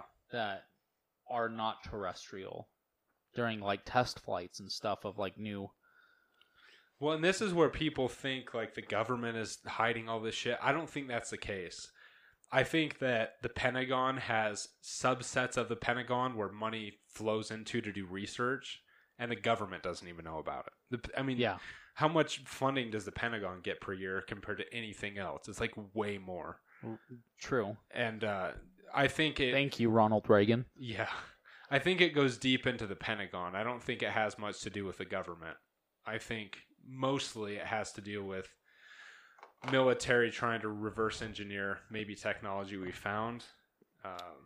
It's interesting shit. It really is. It was kind of scary listening to him explain it. You could see he had some like PTSD from seeing things he shouldn't have seen, or like beyond the realm of what we can imagine. Yeah, and then you pull up those YouTube videos that are supposedly like leaked interrogations of extraterrestrials and stuff like that. Yeah. And it's like, I'm not sure how real that shit is, but I definitely think we're not the only ones in existence. Oh yeah. No way we could be. There's too many planets and solar systems and galaxies out there. Well, and that's the idea behind why would they keep it from the people, is because if, let's say, even outside of near space, there were 10 other civilizations. If we flooded the population with that info now, it'd be a mind fuck. Like, people would be like, no, that's not real. Or I think it would create instability because it's so far outside of our realm of perception. I think, okay, so I'm about to get way political here. I think it would get, it would make all of the MAGA people unstable. Yeah. All of the creationist assholes unstable. Yeah. For someone like me, if I found out that there was other civilizations relatively close by, I'd be kind of excited about it, and it would spur me to be more interested in science to try to figure out how to make contact or, learn from them. Yeah. It's like, so the whole premise of Star Trek, the new generation or the like original? all of them. Yeah. The prime directive, is to not interfere with a civilization who hasn't figured out warp technology yet. You can't give them any help. You can't, they're supposed to develop it on their own. So, what if, not saying that Star Trek's a real thing, but, if it's the whole prime directive thing and there's these other civilizations out there and they're just waiting for us to find out what the fuck we're looking at. Right. Then I would be more than willing to ask for help, because if we reach out and make contact, then whatever. And, a lot of people say that, you have those movies like Independence Day or Skyline or whatever, like Battle for LA, where, aliens come in and they're trying to harvest our planet for resources. Could happen. Very unlikely, though, because there's so many minerals and other elements that are out in outer space via asteroids and comets. Yeah. That you would hope to God that a species that has figured out how to travel intergalactically has figured out how to harvest that kind of shit to keep themselves alive during the journey. Right.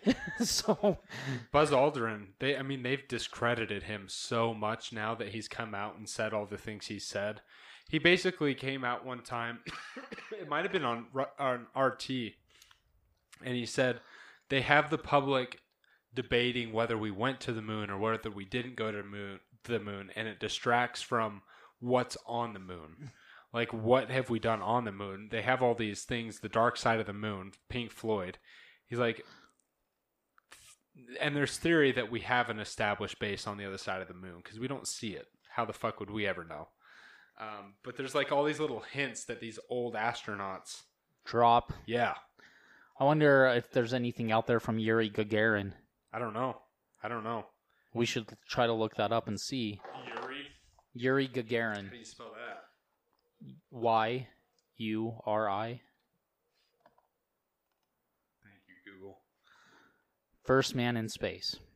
Yuri Gagarin. Soviet Air Forces pilot and cosmonaut. Because I always heard the theory that the whole thing for space was to compete with the Soviet Union. To develop weapons technology. If we claimed we went to this, then it created a superiority over that country because they hadn't done that. Yeah, so the Soviets went to space first. Yeah. They were the first people to send someone into space, and then we were the first ones on the moon. But it really, what I've heard is It was a front for developing intercontinental ballistic missiles. If you can launch a rocket to the moon, you can launch a rocket to fucking Soviet Russia. Yeah. You know, or if you can put a man in orbit around the globe, then you can put a missile in orbit around the globe and just drop it whenever you want. Yeah. Sort of a deal. And now a lot of people say, like, they don't doubt that we didn't go to the moon. They may think the footage is faked because, you know, maybe you couldn't have captured that and you had to recreate as best as you could the footage. Right. And there's that. I definitely have had that thought. But the weirdest thing that they claim now is through all the Apollo missions, they say we can't go back to the moon now because we can't pass through the Van Allen radiation belt.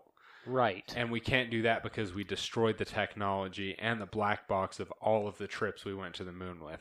That's where it becomes like, okay, what the fuck? That's the best trip of mankind, and you guys destroyed the technology to do so. And they can't recreate it as the story. So yeah. It's very interesting, and I'm glad it's becoming relevant again, weirdly enough. Well, it's because Trump wants his Space Force. How do you feel about that? I will be the first person to sign up to be a space shuttle door gunner. Really? Yeah. I think it's... Absolutely. There's been this thought, too. If it runs, it's an alien. If it doesn't run, it's a disciplined alien. There was this conspiracy, too. I'll throw this out there. There was the conspiracy that this technology already exists, that we already kind of have a space force. But if he would have come out and said, there's a space force, they're lying to you, then people would have been freaked out, outraged. But instead, he was like, I'm going to give you this date to create the Space Force. I wonder if it's going to be slow rolling out of being like, okay, we do have this technology. Here it is. It could be, you know. Because I think, the more I think about it, I think Trump's planned. Because what did he do before he was president? He was an actor. He was a fucking actor, right? So he was in with the Clintons. He was in with the Bushes. Yeah. He played buddy-buddy with them. I think this really could be It wasn't until Obama that he started getting political. Unless you count the Central Park 5. Which I still have a huge problem with him, by the way. Yeah. Yeah. I think it's all planned. Because if you look back at Trump, they were priming him to become president all along. Throughout the 80s, they would always ask him, would you ever run for president? Oh, I don't know. I honestly think it could have been planned from the beginning. They try to polarize us. They separate us so that we don't ask important questions. We're always just fighting with each other. That's all right. I have always enjoyed a good fight. Yeah, Yuri Gagarin, man. Yuri Gagarin. Very brave. Look at that handsome son of a bitch. He's looking over like I'm taking a fucking picture. Get out of the shot. Yeah, he was a very brave individual, for sure. To do what he did. I mean, this is the fucking thing he went up in. Oh, Jesus Christ. Who looks like it gets thrown off the end of a trebuchet. Yeah, and we have better technology in our phones now. This thing looks like it's powered by a freaking BlackBerry or something. if that. Yeah, so strawberry Pop-Tart. I mean, it's literally just space. A ball. A metal ball with a window on it. Wait, how did he get back? I don't know. How the fuck can I believe that? How far away is the moon? He didn't go to the moon. Oh, he just went to space and then came back down? Yeah, he completed like a 100 and some odd minute orbital flight. Yeah. And then came back down. The second we can go into deep space as a civilian, I'll take all of this back. I'll be like, I was a dumbass for even... But until I can do that commercially, until I can go on Virgin Airspace and go up to the freaking edge of space, I don't know, man. Or they can take you to a different planet. Yeah. It all seems very sci-fi to me. So, yeah. Or political, like you said. Yeah, I'm trying to find the information about the flight right now. I mean, he had an accomplished life, it looks like. Oh, yeah.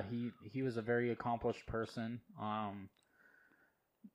mean, I can't imagine the amount of fucking testicles this guy had to have before the space radiation hit him. Yeah. Like the size of these fucking cojones that this man had. He strapped himself to fucking Soviet technology made by the lowest bidder and said, sure, blast me into fucking outer space. Yeah, that's incredible. And he, like, I mean, you couldn't pay me enough to do that. Have you ever seen the video of somebody asking Buzz Aldrin if he went to space? He's like, put your hand on the Bible and swear you went to the moon. And he punched the guy in the face. Yeah. He punched him straight in the face. Yeah. There's some sort of PTSD going on there. Like, that's the only thing where I'm skeptical, where I look at it like, right. The guys who went to space are like, don't want to talk about it. This is interesting to me. Yeah. I mean, like, look, they made a fucking coin of him. He's got, like, statues and monuments and fucking postage stamp. But, yeah, I mean, really, think of the kind of fucking testicular fortitude it would take to strap yourself into a fucking metal ball. It looks like a mine that they strap to the bottom of the ocean. Yeah. I mean, like, put yourself in a metal ball, tie yourself to the top of a fucking rocket. And just into space. Yeah, with Soviet technology, no less. And this was back in, like, the, 40s, 30s? No, 60s. Oh, 60s, okay. Yeah. So, but you take into account, okay, go and watch the series Chernobyl. Yeah. And see how much, like, covering up the Soviet government did of that. Right. And misinformation they spread about that. And this man put himself in one of their fucking rockets. Yeah. He just didn't care. Look at his face. He was like, fuck this. Yeah, and I I'll mean, just go. He died 7 years after the launch. Oh, wow. Yeah, I mean, he didn't 34. live that long. Yeah, he didn't live that long. So I wonder if the Soviet government killed him for some reason. Like, maybe he saw something and just like a loose end? They tied up? Yeah, and he couldn't shut up about it, or he got cancer or something. Let's see. He died. Let's see where it says his Probably death. closer to the bottom, I'd guess. Yeah, I'm just looking here. Death classified. Death. March 27th, 1968. Training on a routine training flight. Gagarin and flight instructor died when their MiG crashed near the town. Okay, so this man put himself in a fucking rocket. Yeah. Made by people that couldn't design a plane properly, apparently. Yep. Like. And that's how he died. It's like Elvis going out on the toilet. Yeah, I mean, the balls of this guy. Yeah. I don't care if he was a Soviet or he's Russian and we're not supposed to like them. Like, anyone in that early age of space travel especially that was willing to just be like, yeah, fuck it, dude. Send me up. Let's go. He probably just got done with like a big fight with his wife, and he's like, "Fuck that, fuck that bitch. I'd rather die in outer space. I'm going to space." And like, I mean, you could select me for the space program if I were physically fit enough, and train me and get me ready to send me, and I'd still be freaked the fuck out. And we've been doing it for 50 fucking years. Yeah, you know. I feel like that's what they're going to do. Maybe that's what all the Space Force is. They're like, we want to get all the warriors that want to fight against the aliens, and they get them all in the Space Force, and they send them up into space, and they just fucking kill them. They just shoot them out. Just shoot them out into space, and they're like, well, there goes the resistance. And then the aliens come in and fucking just rape our faces. You know, there's nothing wrong with a good face fucking every now and again. Yeah. Hopefully our language doesn't get us banned again. No, language is fine. It's just if you talk about things they don't want. Yeah? Yeah. And what are those things? Oh, we probably Censorship. We probably shouldn't say. Yeah. Because if we bring it up, then it'll probably like wipe us off of the, get us taken down again. Yeah.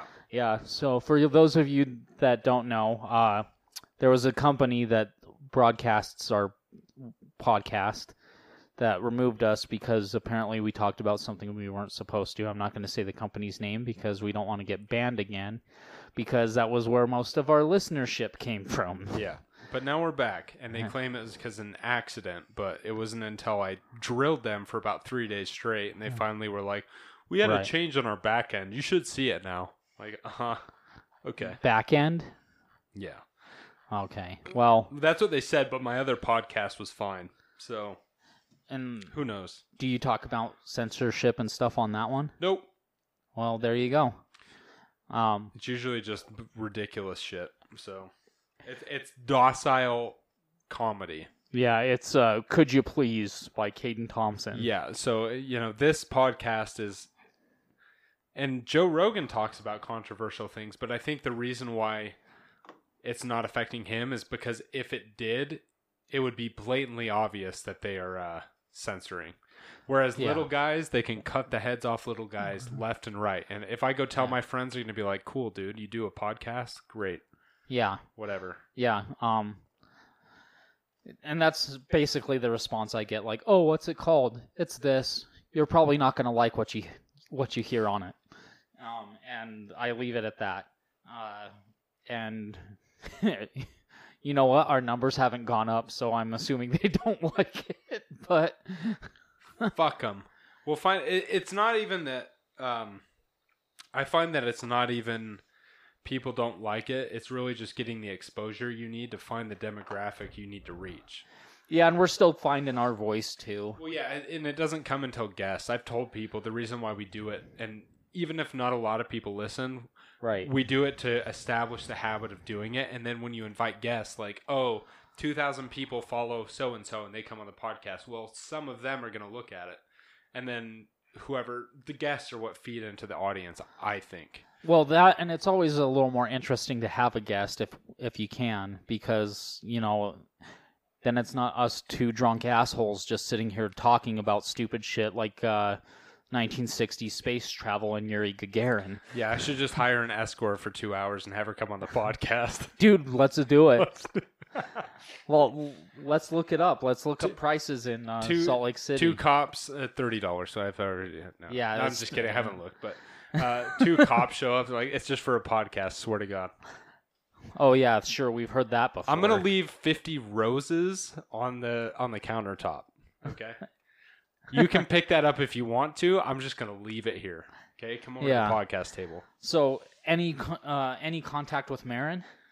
No, I haven't heard anything from her. I don't know what's going on. I bet you I could get that girl Audrey on that I showed you on FaceTime. Okay.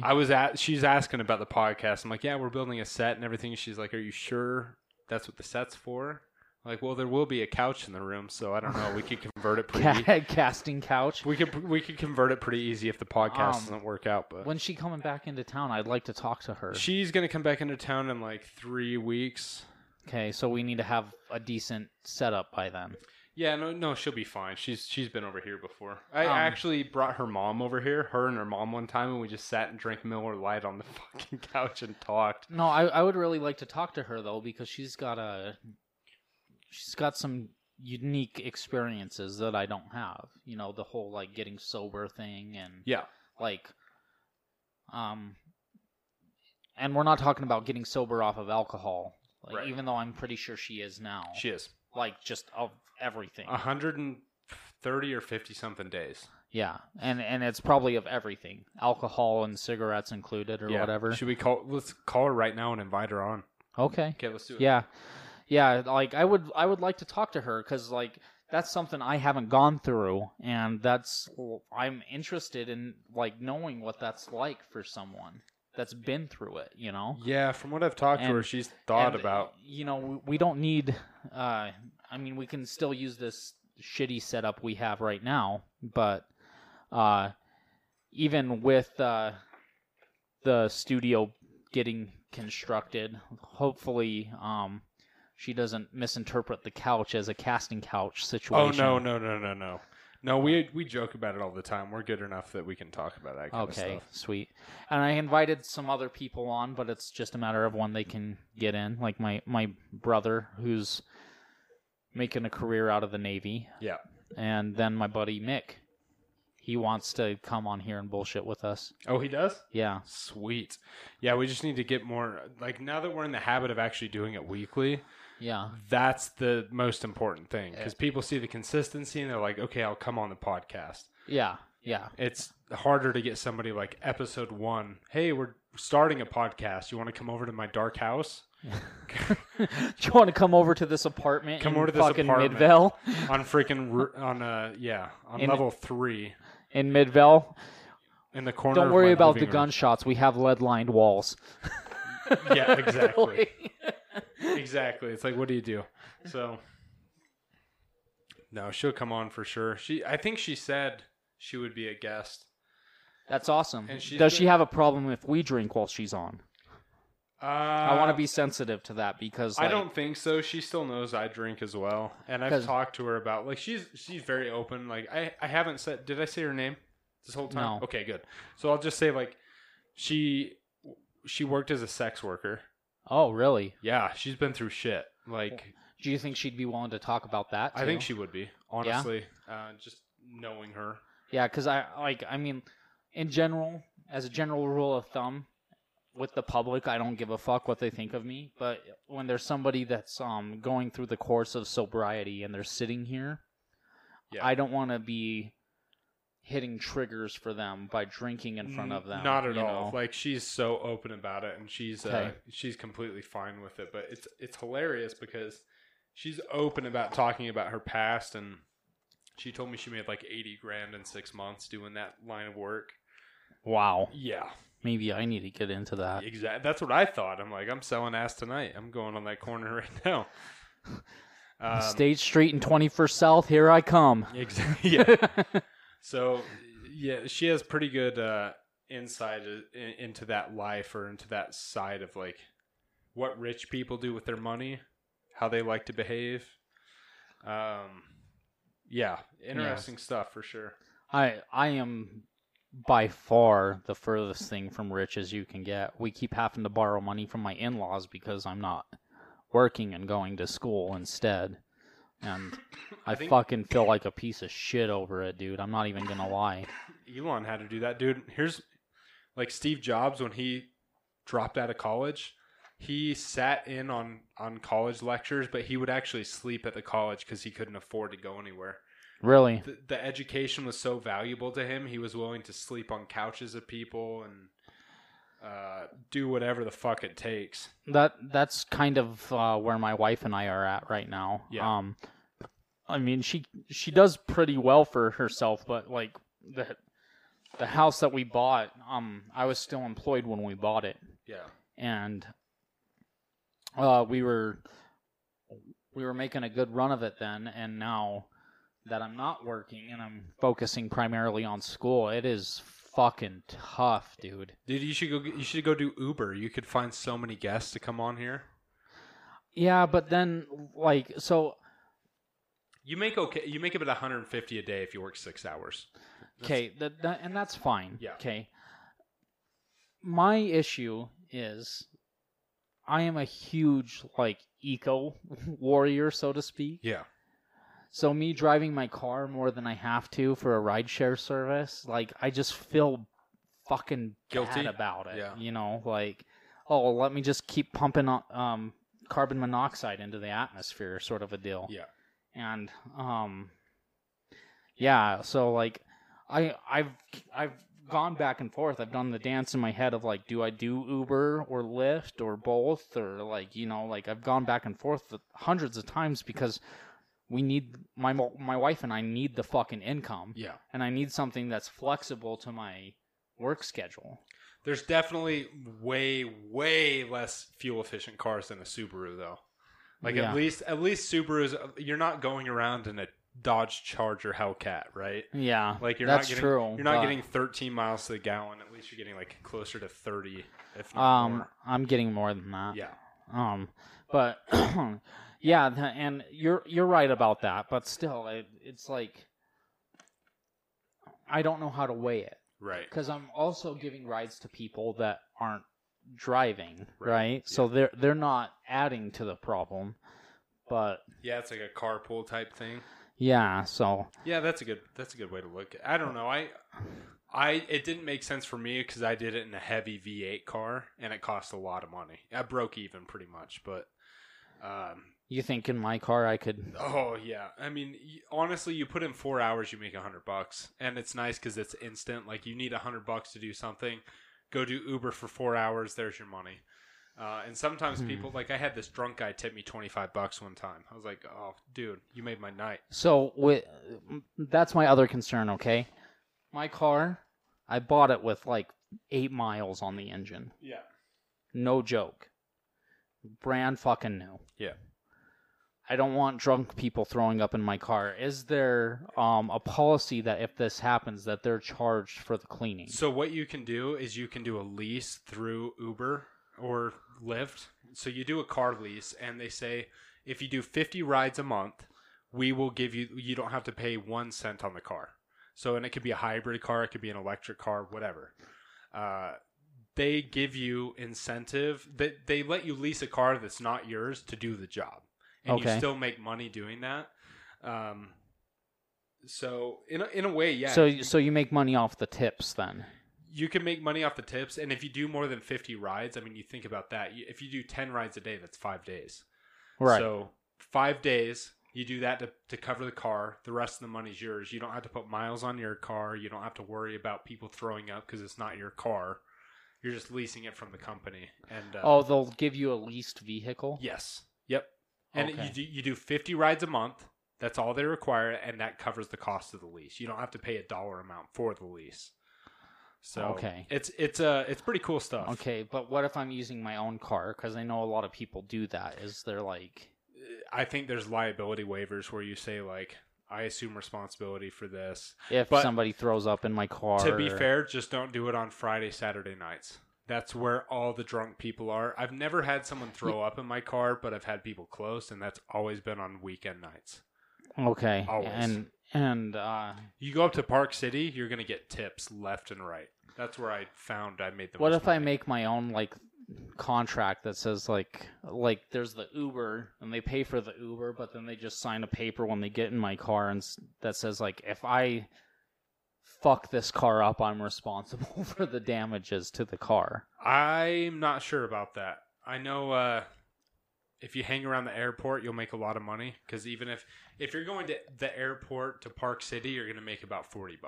That's standard. Yeah, that's about what I made. And you can listen to whatever you want.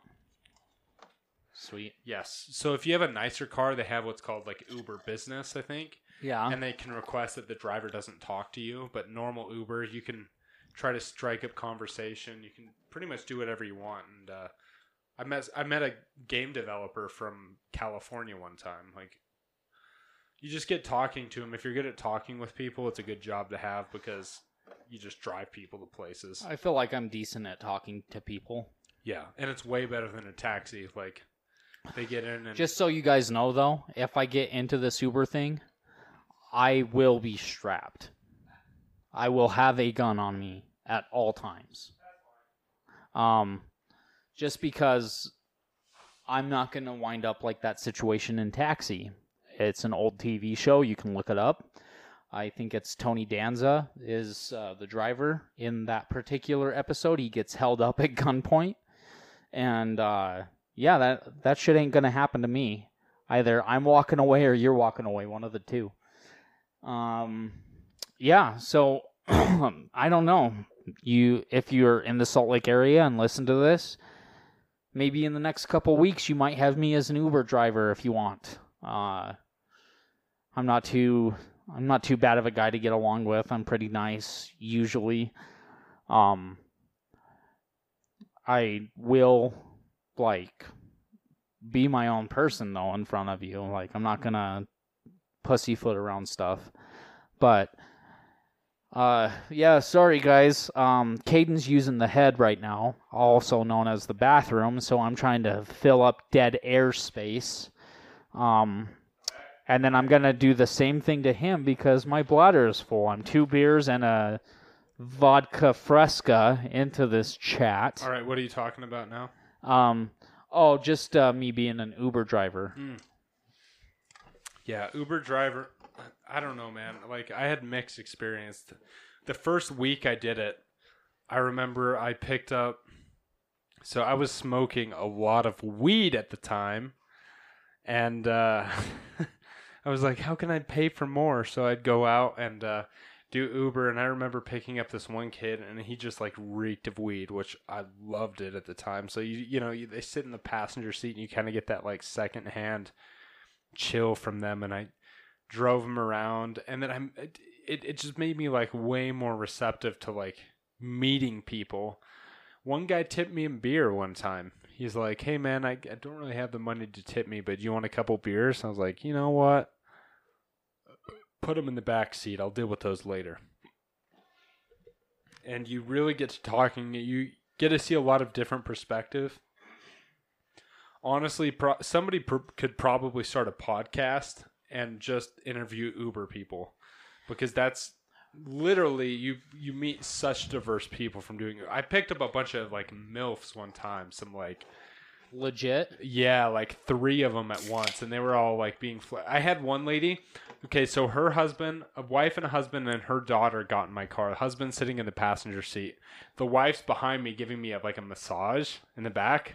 I was like, fucking weird. no, it was okay though. It was like just talking with them. They were kind of like drunk, so they were all like, and the husband, like this Indian guy, is just making fun of his family the whole time. He's like, yeah, she's gonna do that all the whole time. Like she's gonna keep doing that. I would not be okay with that. Really? Well, Yeah. maybe it's because I was like 20 at No, the time. it's not even anything to do with my maturity level or like Yeah. being touched by other people. It's the distraction while driving. Oh, she was pretty hot though, dude. She was pretty good.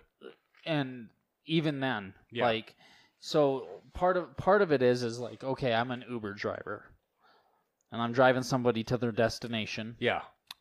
I'm responsible for this other person's life. Yeah. I want the most minimal amount of distraction possible. Okay. Does that make sense? Yeah. Okay. If someone's sitting there rubbing my shoulders while I'm driving, that is a fucking distraction of monumental consequence in my mind. Okay, let's say, who's your favorite actress? We talked about this before, like Oh man, in which way? attractiveness.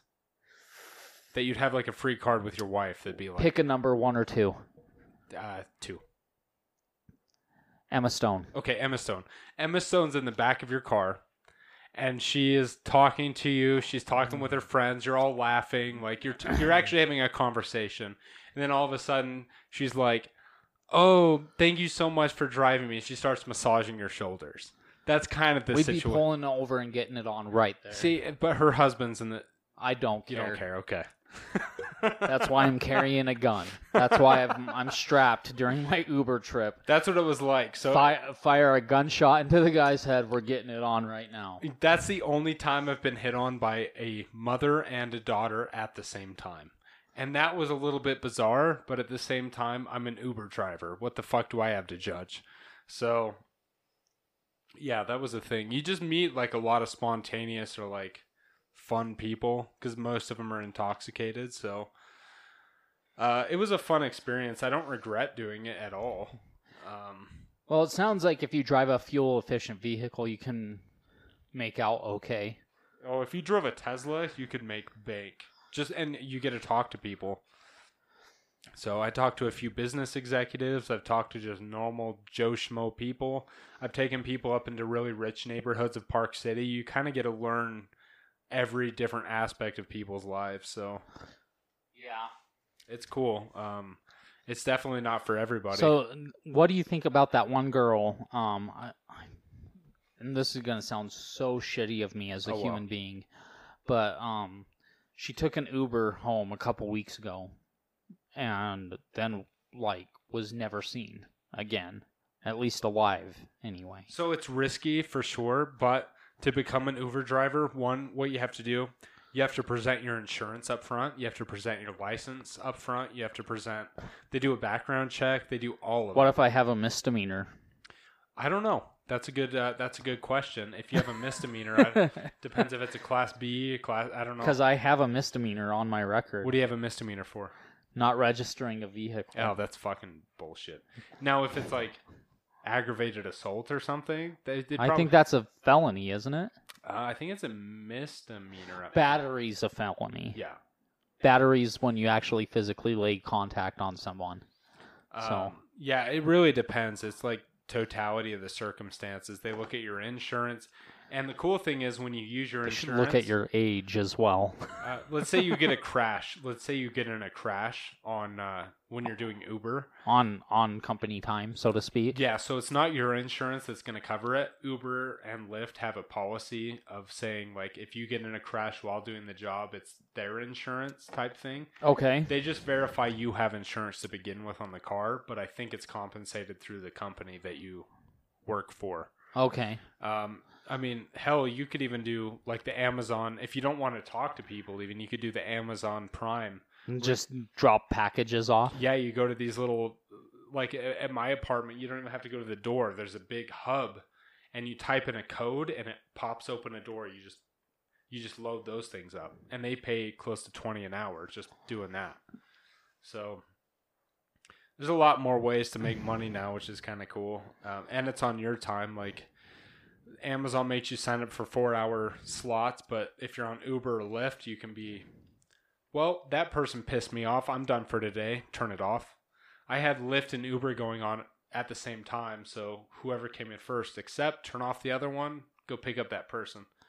You can make good money doing it. Do you have to like actually switch it off each time? Yep. Okay, so if you're running both, yeah. Yeah. What happens if you don't accept? Someone else accepts? Yeah, it'll kind of penalize you and put you lower in the queue for the next one. Okay. So it kind of gives you like a rating, like, oh, this guy's not accepting, he must not want them. So we'll give them to somebody else. Which one would you say is more popular, Uber or Lyft? Uber's more popular. Lyft treats their drivers better. So if Uber has an update, you find out when the customer finds out. If you're with Lyft, they give you a heads up as a driver, like, hey, we're going to make this change. You know. Okay. And Lyft kind of has cool things. If you do 150 drives, they give you this little light that you put in your dashboard that says Lyft, and it changes color. So somebody on their app will say, you're looking for the driver in this car with a red light. Pulls up, it's had the red light on there. You know who to go to. Okay. That's not bad. Why doesn't Uber do that? So, just in case you guys were also wondering, I have officially reached my inebriation phase. Yeah. So, if my words start to sound slurred a little bit, that's why. So you know it's a cheap shot discussion. Yeah. So, anyway, why doesn't Uber do the whole light identification? So they're shifting. A new player's coming to the market, Tesla, who are claiming that if the car business doesn't work out, they're going to change into a taxi type Uber business. Okay. But it'll be self-driving. And Uber is focused more on Uber Eats. So yeah, and I wouldn't be doing that kind of shit. I'm not delivering Big Macs to people. Exactly. I'm sorry. Yeah, I don't want that either. So there's kind of been a shift. Lyft has been a lot better in the like customer service department. Uber, you used to not be able to leave tips at all. And really? Lyft, you could leave tips at the end. It's like, how was your driver? 5 stars. You want to leave them a tip? And people would tip $3 to $5. Okay. So, like, as employee satisfaction goes, it sounds like Lyft is the way to go. Yeah. Okay. I mean, Uber will, because Uber's cheaper. There's more Uber drivers. If you go exclusively with Uber, you're going to earn less money, I think, personally. Well, that just makes sense. It's like diversifying a financial portfolio. Yeah, I went to Park City and I drove, what's the main area in Park City with all the little shops and Kimball. bullshit? So I dropped some people off there. Within 30 seconds in Uber, I get another call. Like, it's Uber, another request, huh? Right, but with Lyft, I felt like I got higher quality customers, and I felt like I got paid better. People were more generous. I don't know. All right then. Well, that's good to know. How did people identify you as an Uber driver or a Lyft driver? Because you don't have that light. So No, I kind of got because I drove the 300C at the time that didn't have an exhaust, so people couldn't really hear in the back seat. They just hear whoa, just the drone of a V8. And that's actually the lady that gave me the back massages. She's like, it's really loud back here. I can't hear it, but I like it. And she started massaging my fucking shoulders. I'm here for the vibration. Exactly. Exactly. No, I try to initiate, like, if I were to talk to them and say, like, hey, how's your day going? If they start talking, cool, I'd talk with them. But if they didn't seem chatty, wouldn't say anything to them. Just take them to the place. I always got 5-star reviews. Nice. It was just being professional and being, like, reading the situation. If they don't want to talk, don't talk. If you want to talk, talk. So if you're receptive to that kind of stuff and you can put up with some bullshit, sometimes you have to pick up people from grocery stores, put groceries in the back. No problem. I don't care. Okay. But I met some cool people. Like, if you're looking to make connections, if you're looking to, like, I think podcasting, especially, if I get into a position where I could go back and do Uber, not for the money, but to meet people for podcasts, I would do it. Because you meet some high-profile people. You really do. Speaking of the podcast, I was listening to episode 4. I listened to about 40 minutes, I think, of it the other day. And you were a little quiet on there. Really? In comparison to me. Yeah. Like my voice in general, or I wasn't saying much? No, like your voice, like your broad proximity. Like, yeah, the proximity didn't seem right. Just so you know. So you guys, we've switched to a new podcast. Anchor, you've heard about it at the beginning of this podcast, actually. It rolls on all of them now. Okay, so yeah, we've switched to this, and they're giving us updates as to, like, if we've earned money based off of, like, using them. We made a Lincoln. No. Yeah. Yeah. A Lincoln? No. Jefferson. We made a Jefferson. A Jefferson. That's 5 cents. Yeah. Guys, 5 cents. But we are generating revenue ever so slowly off of this. See, that's why we need more sponsorships. It's because exactly. And but they will pay us for dropping their name. They don't charge us anything to use their site. It's really, really wonderful. They publish us to all of our. We're getting more exposure too. Like, just the more plays, we're getting a lot more plays, I think. And even, like, we just started on this not even a week ago, so. Our estimated audience size is kind of pathetic, but yeah, it's okay. That'll get better. Yeah, that's no problem. I think that's more of just switching services than it is anything, because, like, we were on Podbean for a while and we were paying for that, and it's like $16 a month. Yeah, and we had a decent listenership going on, but it didn't give us real-time stats like this place does. So Jake Paul, do you know who Jake Paul is? No. Huge YouTuber, has millions of followers. He did it for 8 years before getting recognized. YouTube? Yeah. Okay. So, well, you know, I'm doing this for me. It's my way to decompress. Therapy. Yeah, it's a good way to decompress. And it's a good reason to get drunk with a friend. That's what I'm trying to find. I'm trying to find a girlfriend that'll do a podcast with me. Yeah. Yeah, because I feel like if you do a podcast with your significant other, the conversation lays out. My wife will not do that. Really? No. Has to be something about, like, that she's, I don't know, podcasting. You have to do your own. You know what my wife is passionate about? Knitting. Her job in knitting. Yeah, she loves knitting. She's good at knitting too. Yeah, she's really good at it. She makes sweaters and stuff all the time, and they're not like the uncomfortable, scratchy grandma sweaters. Like, she buys high-end fucking yarn for this stuff, and she makes people Christmas presents every year. It costs us about $5, but just because she has to buy yarn. Well, I mean, sometimes it can cost us more depending on the type of yarn, but, like, she enjoys doing it. She puts time into it, and we don't have to like pay anything. She's a soldier doing it too. She does it at the baseball. She's paying attention to the baseball game and still knitting. Yeah, at the same time. At the same time. Yeah, we went to a baseball game the other day. She didn't bring her knitting with her, and she was like really fidgety the whole time. Yeah. She said she still liked the game, but like she was just really fidgety the whole fucking time. Yeah, she's really good at it. I don't know. Couldn't sit still. Had to like stand up and walk down by the dugout over and over again. Yeah. Like, yeah. Where did you guys sit when you went to that game? We were behind the home dugout. Really? Yep, about 5 rows back. That's a nice seat. Yeah.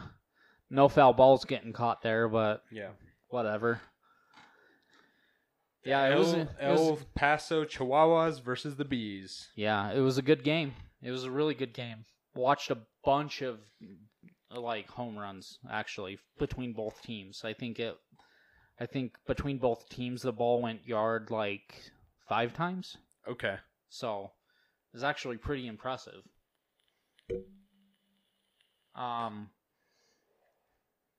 It's weird because when I was a kid, I wasn't very into baseball. I thought it was like watching paint dry. But now that I'm older and I've like actually started learning more about it and learning about the stats and the way things work and how plays are made the and players' stuff, backgrounds. Yeah, like it is super interesting, guys. There is a reason why it's called America's pastime. It requires a lot of math to be fully involved in the sport, which I enjoy because I like being mentally engaged all the time and like seeing the person's batting average at the top of their at bat, and then when they like if they get another hit, like how's that going to change based off of my estimates of how many at bats there have been in this season for this player so far. Sorry. Yeah, and the fact that you're hitting something the size of a fucking orange that's traveling at like 90 plus miles an hour, fucking incredible. Yeah, show me another sport. Or catching a ball that's the size of an orange traveling at 50 to 100 miles per hour. Comfortably, too. Like, honestly, you see these guys in the outfield that they get a high fly ball and they position themselves in the field and you're like, fuck, this is an out. But me, if I were to be like sitting, I'd be like looking like, oh, fuck. Yeah. Am I going to catch it okay? They don't even look up. They just kind of like catch it. And they're like, yeah, no problem. That was not the case with the Chihuahuas. They were having some hard times with the defensive plays in the outfield last game. Which is fine because my home team won, so fuck them. But yeah, they were having a hard time with defensive plays in the outfield last game. I think it had to do with the 1 hour rain delay, though. The field was probably pretty slick out there. Yeah. But the Bees were like on it, dude. Like our defense is seriously what saved the game compared to their offense because all of their batting averages were higher per player. Yeah, I used to I feel the same way with golf actually. I used to fucking hate golf. I thought it was the dumbest sport of all time.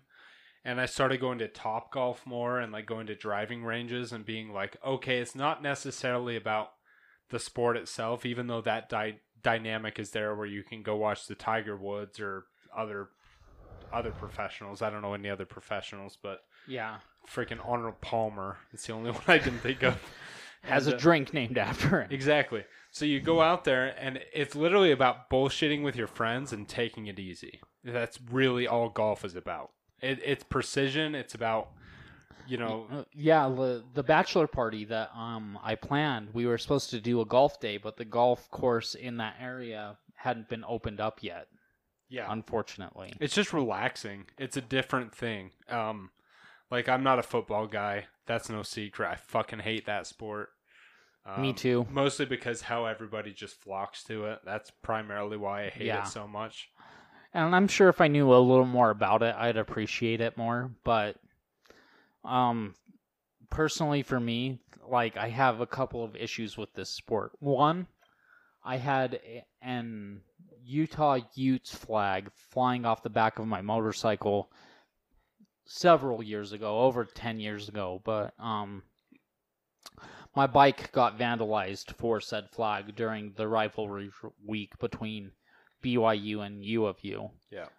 And then living in close proximity to Chargers Stadium when they were still stationed in San Diego, Qualcomm, also just kind of chafed my ass a little bit. Again, slurring words. We have hit that point. Okay, that's okay. But it's not morning, so it's fucking fine. Yeah, it's 5 o'clock somewhere. It's almost 5 o'clock here. Yeah. But yeah, and so like, I don't know. It just seems like football fans are a special breed of idiot. Yeah. In my opinion, you know. Like Tom Brady, like, oh my god, dude. Any press briefing I look at him, it's like Elmo or the Cookie Monster is talking to me. I don't give a fuck, man. Like, it's really fantasy to me. Yeah, I don't care. The thing with baseball that I really like is it does take a specific type of skill to hit a 90-mile-an-hour ball with a small stick. Yeah, and absolutely. To be accurate with it, whereas like football, you can catch a football and you can run and you can do what. Yes. I don't know what it's all about the money in football now. It's all about the Super Bowl advertisements. It's not about the game. It's about the. Yeah, and I mean, you could make that argument for the World Series, but if I talk to my group of friends, quote unquote, like, I don't have many, but if I talk to like all of the people that would consider themselves my friends, their ability to list who was in the last Super Bowl versus who was in the last World Series is drastically different. Oh yeah, or even naming like legends in the sport. Like you can you can name like Strawberry, or you can name I don't know. I like A-Rod and Jeter, and I like Lou Gehrig, or even Babe Ruth. Like Babe Ruth was legendary. That like you could say like Babe, and you would immediately think Ruth. Exactly. Like they would stand and clap for him before he even got up to plate. Yeah, and I mean, you've got guys like Ty Cobb, Barry Bonds, Ken Griffey Jr. Barry Bonds came out that he was using steroids, but still, even A-Rod was now too. A-Rod's still doing like the entrepreneurial shit. But I actually talked to somebody the other day, and they said that their friend was pro Cardinals player, like a backup. Okay. For I think like shortstop for a few years, and they said on that level, it's so competitive that everyone's using something. Yeah. It's true. It's just that they haven't been picked up yet. Well, yeah, you look at these NFL guys; they're like Gears of War fucking guys. Their arms are bigger than their head. Like yeah. Like they're just unrealistically buff, and you know, you can't sit on both sides. Like, I want this as entertainment, but no one can use drugs. You know what though? Like, honestly, if I'm paying $50 a ticket for an event, use all the drugs you want, like Daniel Tosh said. Exactly. You know, like, rip each other in fucking half on the field. It's like, you know? I hope you want your accountant using Adderall. Like, same thing. Yeah. It's Sorry, I'm getting a little loud, guys. I'm it's drunk true. And I'm excited. It's true. If you want entertainment and you think how bare bones it is, because it's just an American thing primarily. You have some Japanese influence and right, a little bit of Cuban. Well, more Cuban than Japanese. Yeah, but you want entertainment, or do you want, like, if you didn't have cocaine, you're gonna primarily not gonna have like late night shows. Yeah, it's the same thing. Like, you can't have a perfect scenario for everything. Not just that. You know, if you want entertainment versus pure sport, watch MLB. Yeah. Versus Olympic. Oh yeah. baseball games. Yeah. You know? Yeah. Or weightlifting or whatever. it is. Yeah. Yeah, like you just watch the televised version that's on all the time. Yeah. And then watch the Olympic version. Yeah. Of it. It's all a pastime, really. And these Olympic athletes, I mean, they're fucking nuts. Yeah. You know, Michaela Schifrin right now, holy shit on the skiing. Yeah. But, you know, like, that's also something where she's not having to tackle people or smack a ball 475 feet. Yeah. Yeah, I like competitive sports. I wish I would have done track in high school. Yeah. My long jump now, my standing long jump where I can stand here and jump here is 2.5 feet away from the world record. Really? Yeah. And so if you had worked on it while you were younger. I mean, fuck, I probably still could, but there is steroids involved. There's several different things involved.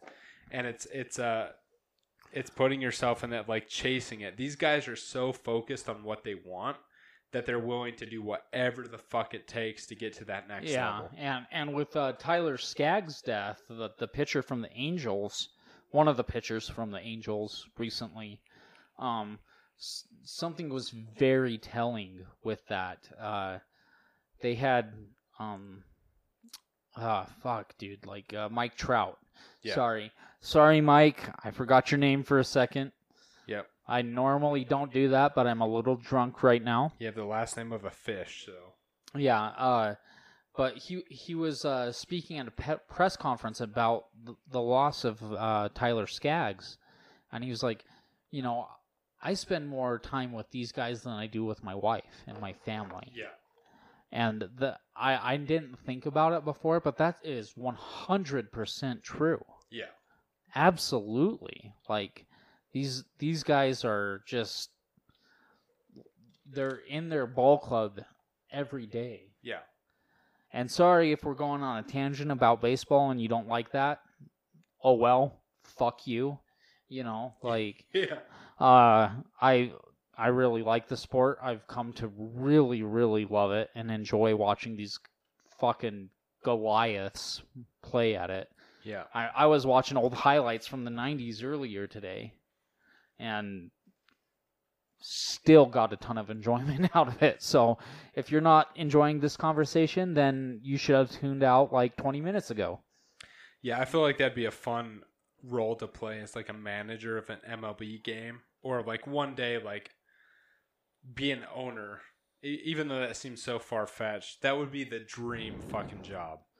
Like, yeah. Just go to... I mean, imagine you're paid to watch baseball and make changes to the lineup. Right. Imagine you're the even if you're not the manager, you're the owner. You go to every game just to support your team. Yeah. Because you fucking can. Yeah. That's cool. Yeah. And, you know, like, with there being, 160 games a season... Even though it's kind of... And then postseason and... Even though it's kind of like, at the ownership level, it's kind of like slavery in a little bit. Yeah. Yeah, but I mean, like, how much is it like slavery? Because you're giving these guys... what was Mike Trout's most recent contract? He's the highest paid player right now. I'm just saying, you get the mentality of... You're paying these guys millions to freaking... Yeah, 33.25 million US dollars for a 12-year contract. Yeah. Like, this man, if he doesn't spend it all right away, has no fucking worries. Yeah. For the rest of his great-great-grandchildren's lives. I'm just letting you know that right now. So, I mean, like, it is kind of slavery, but at what point? I mean, you're paying these guys tons of fucking money, man. I guess the way I see it is you're like, oh, you're not performing correctly, I'm going to sell you to this other plantation that we call a team. That's true. Like, That's look true. at these net worth $3.2 billion for Hal Steinbrenner, who's obviously Jewish descent. God bless you. But, you know, he's...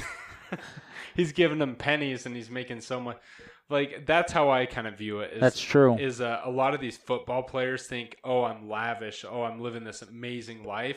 Your owners, which you have an owner, is making so much more money. You do have an owner, and you know, and your ability to perform depends on what you get paid for sure. Yeah. But you know, like football players, the one thing I just have such a hard time with football is the TBI rates, traumatic brain injury rates. When I was living in San Diego, Junior Seau took his life. I don't know much about football, but I know that was like a huge hit to that community because he was a San Diego Charger for fucking eons. Yeah. And had tons and tons of money, but there's a direct correlation, and they've related it to suicide rates and traumatic brain injuries go hand in hand with each other. And so this guy, he played for the Chargers forever, got a few concussions, and then he took his own life, even though he was like set up 100%. Do you think we'll get back to a point where we're going to be fighting animals like the Coliseum? Because, I mean, look at MMA, right? It's getting more and more raw to the point where you can just beat the fuck out of somebody. Blood all over the mat. Everyone cheers. Where do we get back to that ancient Roman, which is very similar to our... It's the sign of a civilization collapsing. Really? Yeah. Interesting. I think we'll get to that point where we're fighting lions and bears and all that shit again. Semi-pro status. Jackie Moon. We'll fight a bear. Center court. Well, that's why I find it funny. Like, Andrew Yang, this presidential candidate, came out and he's like... He's in the debates, right? He is in the debates. He hardly got any airtime on the primary debate because no one really knows about him and they want Biden to win. Right. But he was number one trending on Twitter. Everyone was talking about him. And he wants to pay NCAA athletes. He's like... Okay, yeah, that's fair. Yeah, he's like... That really is fair. He's like, all these colleges make so much money off these sports teams. Billions, dude. What do these students make? Fucking nothing. Yeah, they make free tuition. Exactly. Yeah, and their tuition, even if they play for like Duke or whatever, you know, like that's still only coming out to be about $15,000, $20,000 a year. Yeah. I mean, you know, free tuition at one of those colleges is great, but it's even that. Yeah, the NCAA. I mean, that is, you want to talk about a fucking fiscal juggernaut, dude. Yeah. Yeah. How do you think?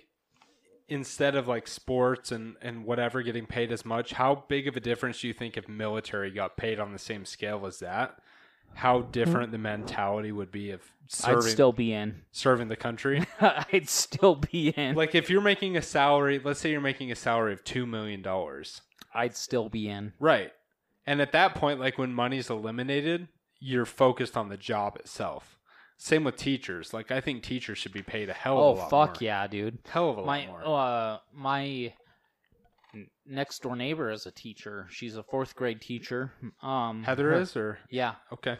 Yeah, and her husband works up at Park City ski resort. And, I mean, they do okay for themselves, but I asked her at the beginning of... not the beginning. It wasn't until I really thought about it, but... It was probably around Christmas. I was like, how much did you have to spend on your own classroom this year? Yeah.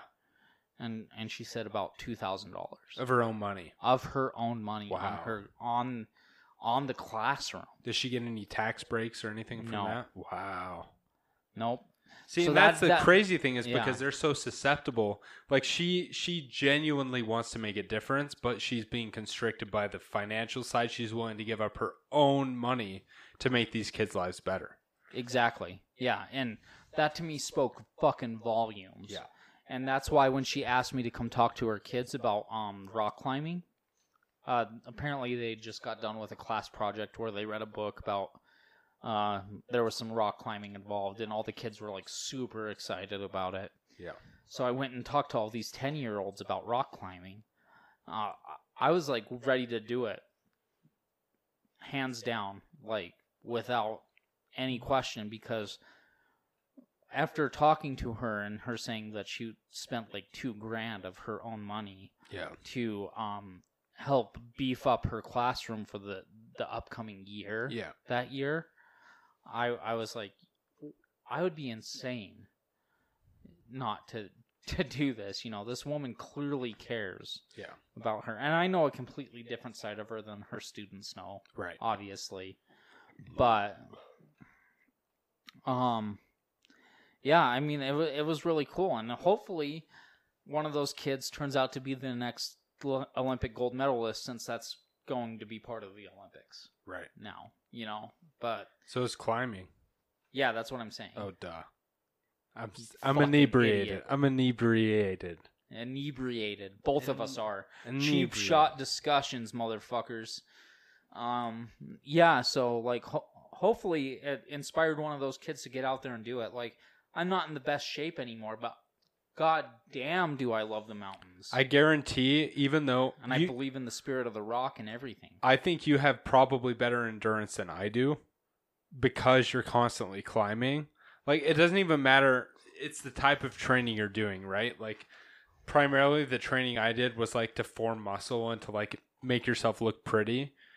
But it's a different type of training than endurance training, climbing, because you are so much more adept to like, if you're climbing, your muscle is under constant stress because you're in like a static motion a lot of the time. Yeah. And even though isometric training. Yeah, even though like the shape of us is different, your endurance is higher than mine. Yeah, I'm a fat fuck for sure. But you can go farther than I can when it comes to like static like climbing stuff. Yeah. I'll get exhausted halfway up a wall, an 80-foot wall, like 40 feet, and I'm like, oh fuck, my hands hurt, my muscles hurt.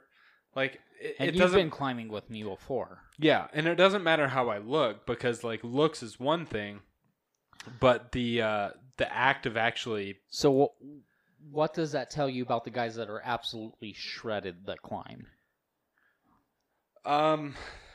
One, I think their diet's on point because my diet's not good at all. And two, that's what they love doing, so that they're doing that 24/7. But like, I trained bodybuilding, and bodybuilding's so different than endurance training or climbing. It's high calorie, heavy lifting. Yeah, like these big guys. I look at big guys, like big muscly guys that are shredded or have like a lot of built muscle that looks unnatural. I honestly feel more confident that I'd be able to take one of those guys down because I know they're not training to be predators. They're training to look good. That's two different things. Right. Two different things. I would not want to fight an infantryman in the United States Marine Corps over a bodybuilder who's 280 pounds of muscle. That's true. I'd rather take on the bodybuilder because he's going to get tired faster. Like the Marines, they're running up and down stairs all day. Like or hills. Yeah, they're doing shit that I would never want to do. So yeah, and I was been there, done that. Yeah. But yeah, with this talking to this my neighbor's class about climbing. Yeah. It was so rewarding because these kids were like super engaged. Yeah. And I'm just hoping, like they were talking to me about like what's the highest climb I've done? What's the longest climb I've done? What's the most difficult? Blah, blah, blah. And I'm nothing compared to the greats like Sasha DeGillian or what's his name?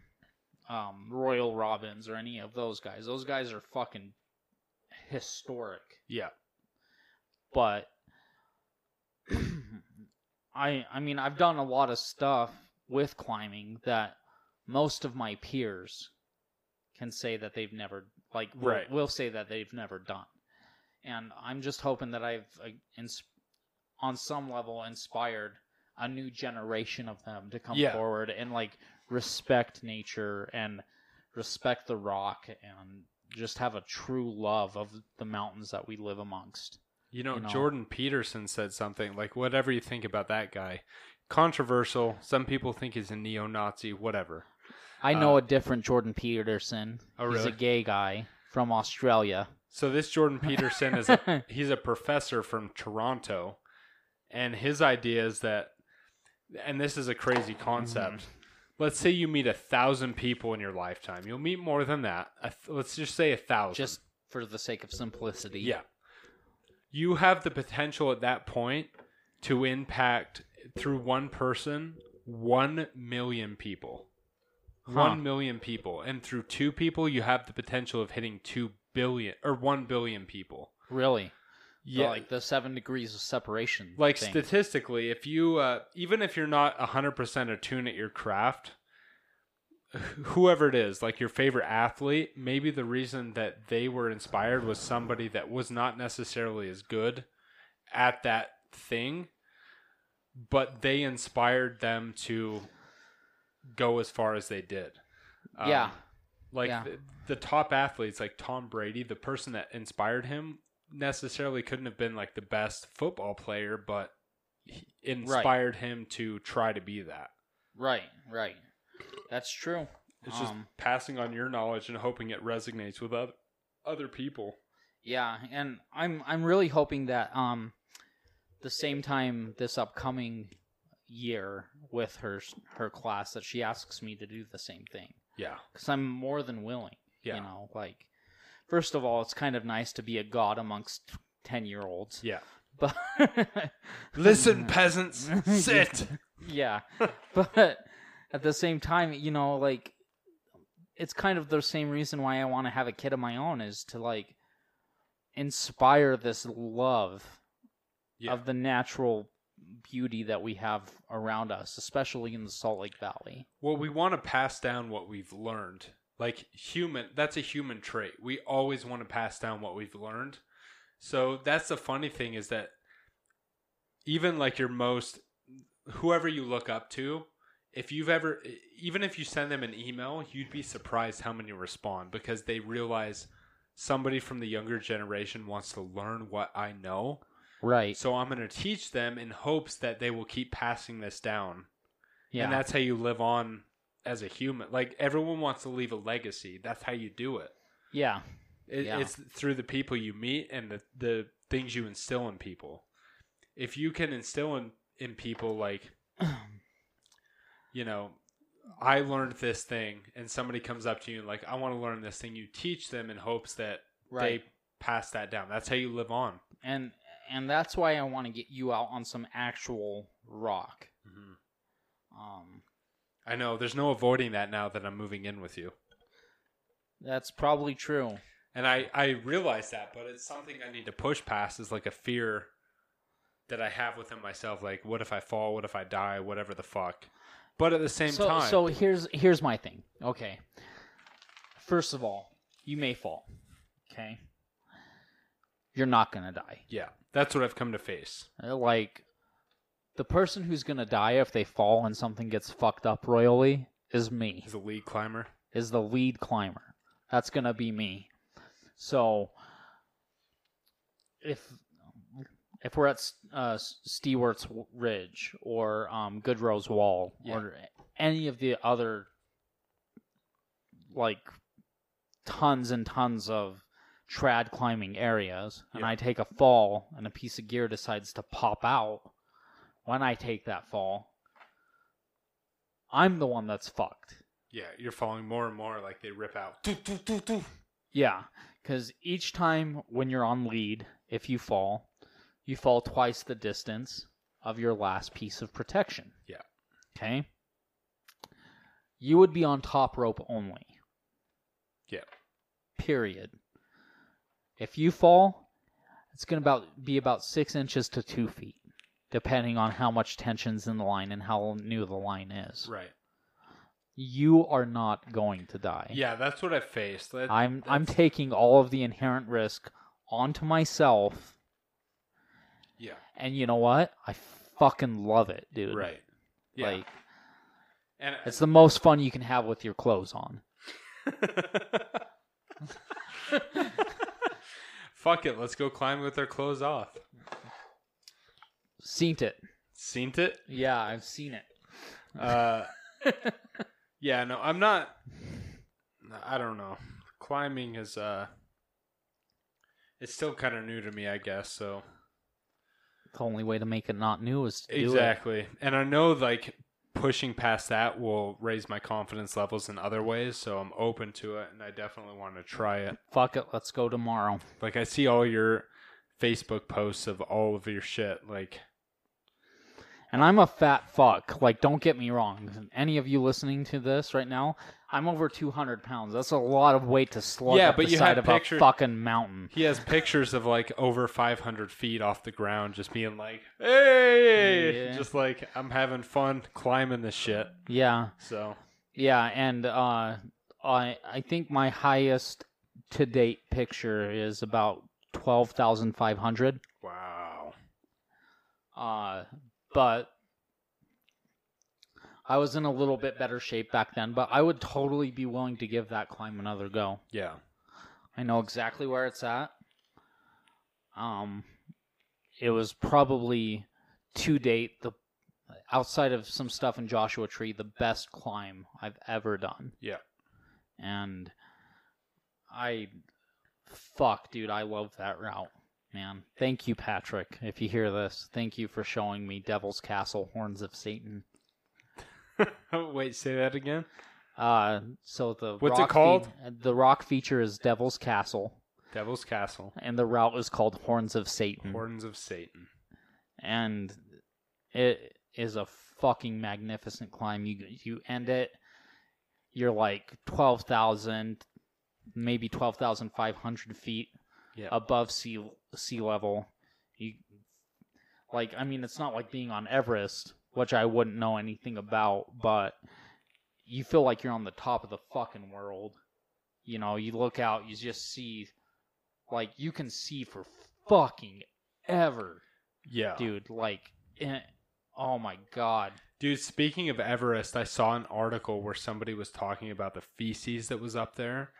The fecal time bomb? It was just just a amount of shit. Human shit. And it was a guy just standing on top of it. And and with global warming, it's starting to move downhill. Yeah.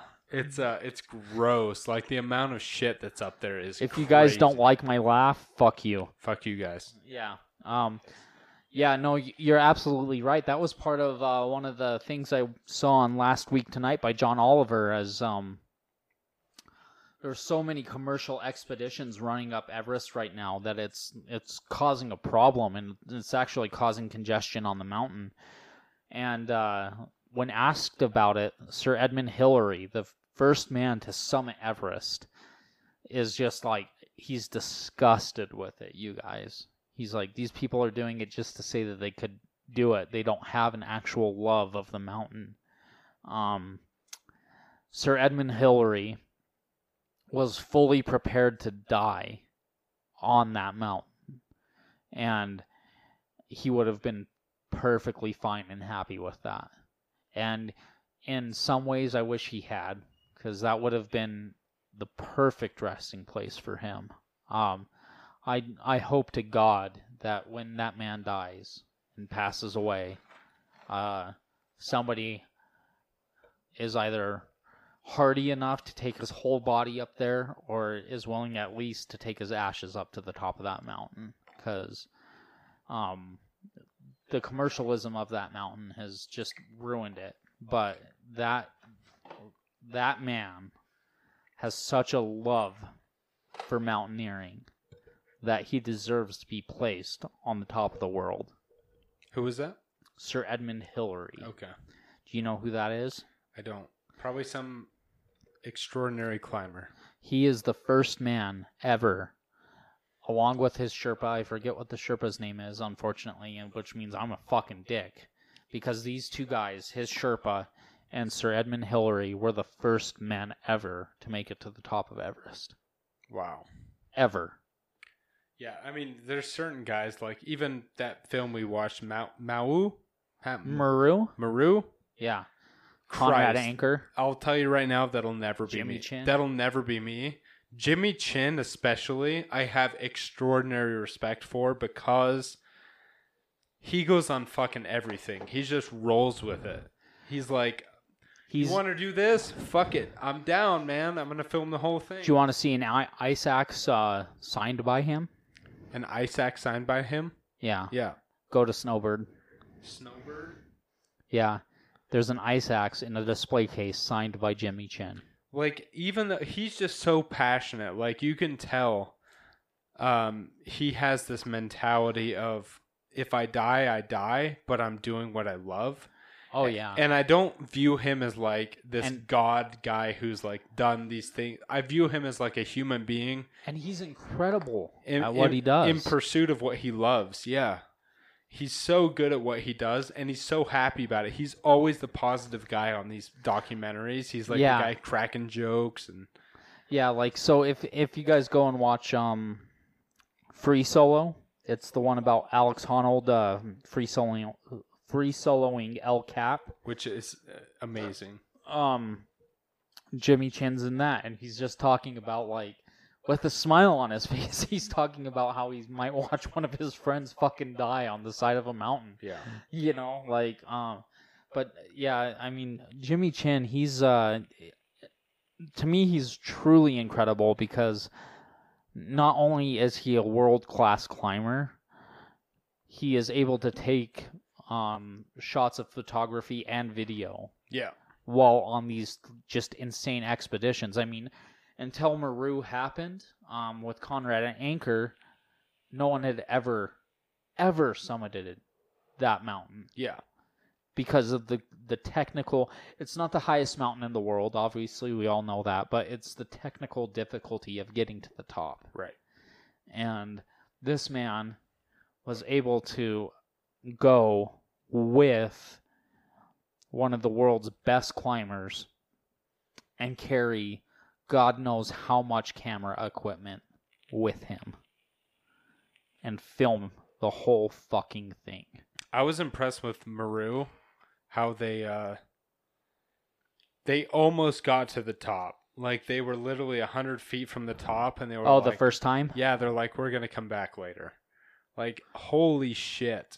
The amount, like, when you see the scale of the mountain and how steep it is and, like, how desolate and dangerous it is, it puts it into perspective of, like, holy shit. These guys were, like, dead set on that, where they were having frostbite and they were having all of these problems. They had to spend the first, like, 30 days on the side of the mountain in a tent.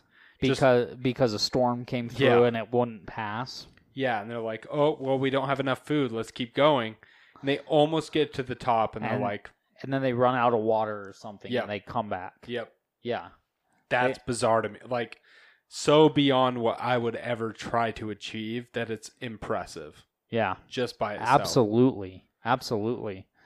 And that's why I idolize these guys in some sense. You know, I've let go of my Christian heritage, so idolatry's okay at this point. Yeah. Yeah. But... Well, I look at any of these guys. Like, you look at those guys, or, like, anyone who's gone down, like, crazy paths, whether it be, like, football, baseball, climbing. David Grohl from the Foo Fighters. Yeah, bodybuilding, whatever it is, they, like, went down their path and they did it so hardcore that, like, only they could do it. Yeah. You have to, like, focus on what you want to do and be the 100% fucking best at it. Yeah. Or military. Like, you look at these...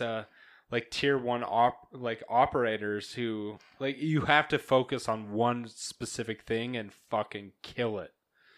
And it's just amazing to me. Like, the human is so open to being whatever the fuck you want it to be, as far as, like, absolutely focus and strength and mental power. It's crazy. And that's one of the things that I just is why I'm getting into medicine, because the human body is absolutely incredible. Yeah. Like, you have people that survive insurmountable odds. Yeah. And then you have some people that die from stupid shit. Yeah. And one of the best things that I've seen relating that in our current environment is your ancestors survived fighting megafauna with sharpened sticks. Act like you came from them. Yeah. Yeah. So, Yeah. and I 100% agree. And that's part of the reason why I got into climbing. And unfortunately, school is causing me not to do that as much. But, I mean, like, I don't know. I know I've personally done more than most of my friends will ever accomplish. It's just like evolution to whatever you want it to be. So people evolve into, whether it be like partying or like achieving something great, it's evolution. Like Dan Bilzerian. Yeah, I mean, fuck. That guy, I would kill to be Dan Bilzerian in some sense. Like, 'cause he is the master of his own trait, and that is attracting hot, young, fucking just women dimes. Yeah. to come hang out with him all the time. Do you know his backstory, how he went through SEAL training and all of that? No. So he went through he was in Navy. He was in the Navy. Let me stop you really quick. Yeah. Nor do I care. Yeah. But go ahead. So he was in the Navy. He actually reminds me a lot of you. Yeah. In the sense that he went in the Navy and his mentality was like, I want to be a SEAL or whatever. And by the end of SEAL training, he punched some guy in the face because of something he didn't give a shit about. And he got sent back to Fleet. And he's like, well, if I'm going to be sent back to Fleet, fuck it. Like, I'm just going to do my own thing. Like, he did not give a shit about a lot of things. And that led him down the path that he wanted to go. Whether it was, military or something different. He knew what the fuck he wanted to do. And even though he made it like 2 days before graduating SEAL training, he punched some dude in the face and got disqualified, like got sent back to the Fleet. And he's like, fuck it. I'll just fuck a bunch of, 10 out of 10s all day long. And I guarantee you a lot of those SEALs are like, fuck, man. I wish I was Dan Bilzerian. Maybe. Yeah, maybe. I mean, you never know, because I've met one Navy SEAL. Yeah. That's an extremely high calling. Yeah. Like, these guys do stuff that we're not aware of that fucking allow me to do this right now. Oh, yeah. Go watch Bud's training and realize that, like, after Bud's training gets 10 times harder. Like, that's just the entry level. And then once you get past the entry level, that's where the real training starts. And it's crazy. It's beyond my belief. It's beyond my perception. Yeah, I was a corpsman with a guy. His name's Ian Hemmett. And he made it past Bud's. And he was in the, like, second phase of SEALs training. And he got hypothermia. Okay. And they dropped him. Yeah. Wow. In the middle of the fucking Bering Strait. Yeah. Just keep that in mind. Yeah. Sub-zero temperature waters, ice floating around. He was up there doing some sort of training thing. He got dropped. Became a corpsman, which is fine. Like, yeah. I was a corpsman. But yeah, I mean, this guy, he made it through Bud's. Yeah. Like, and he still didn't finish the pipeline. Yeah. Yeah, it takes a certain, breed of person to go through that. You have to be so... I think Jocko Willink paints a really good perspective. When he was a kid, he was like, I want to be a commando. I want to be a fucking commando. Oh, I have to go through this training and I have to go through all this shit to be a commando. Okay, I'm going to do that. Like, you have to be so set. Yeah, it is. It's 100% mindset. Yeah. For sure. You have to be so set in the direction you want to go that you're like, fuck it. Like, this is all I have to do. Tier 1 through 3 operators, let me tell you this.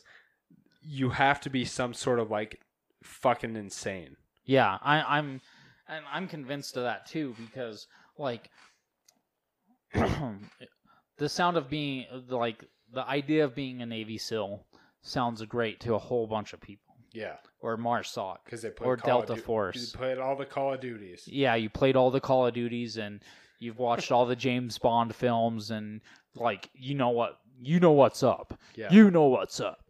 But I'm gonna stab a dude in the chest. yeah, no, these guys, they're on a whole fucking other level, man. Isn't it crazy too? Like the PTSD doesn't affect them as much. Like they're so fucking after it that it doesn't even like cross their mind. not well. I think Some part of them. I think part of that's also they finish one mission and they're immediately training for the next. Yeah.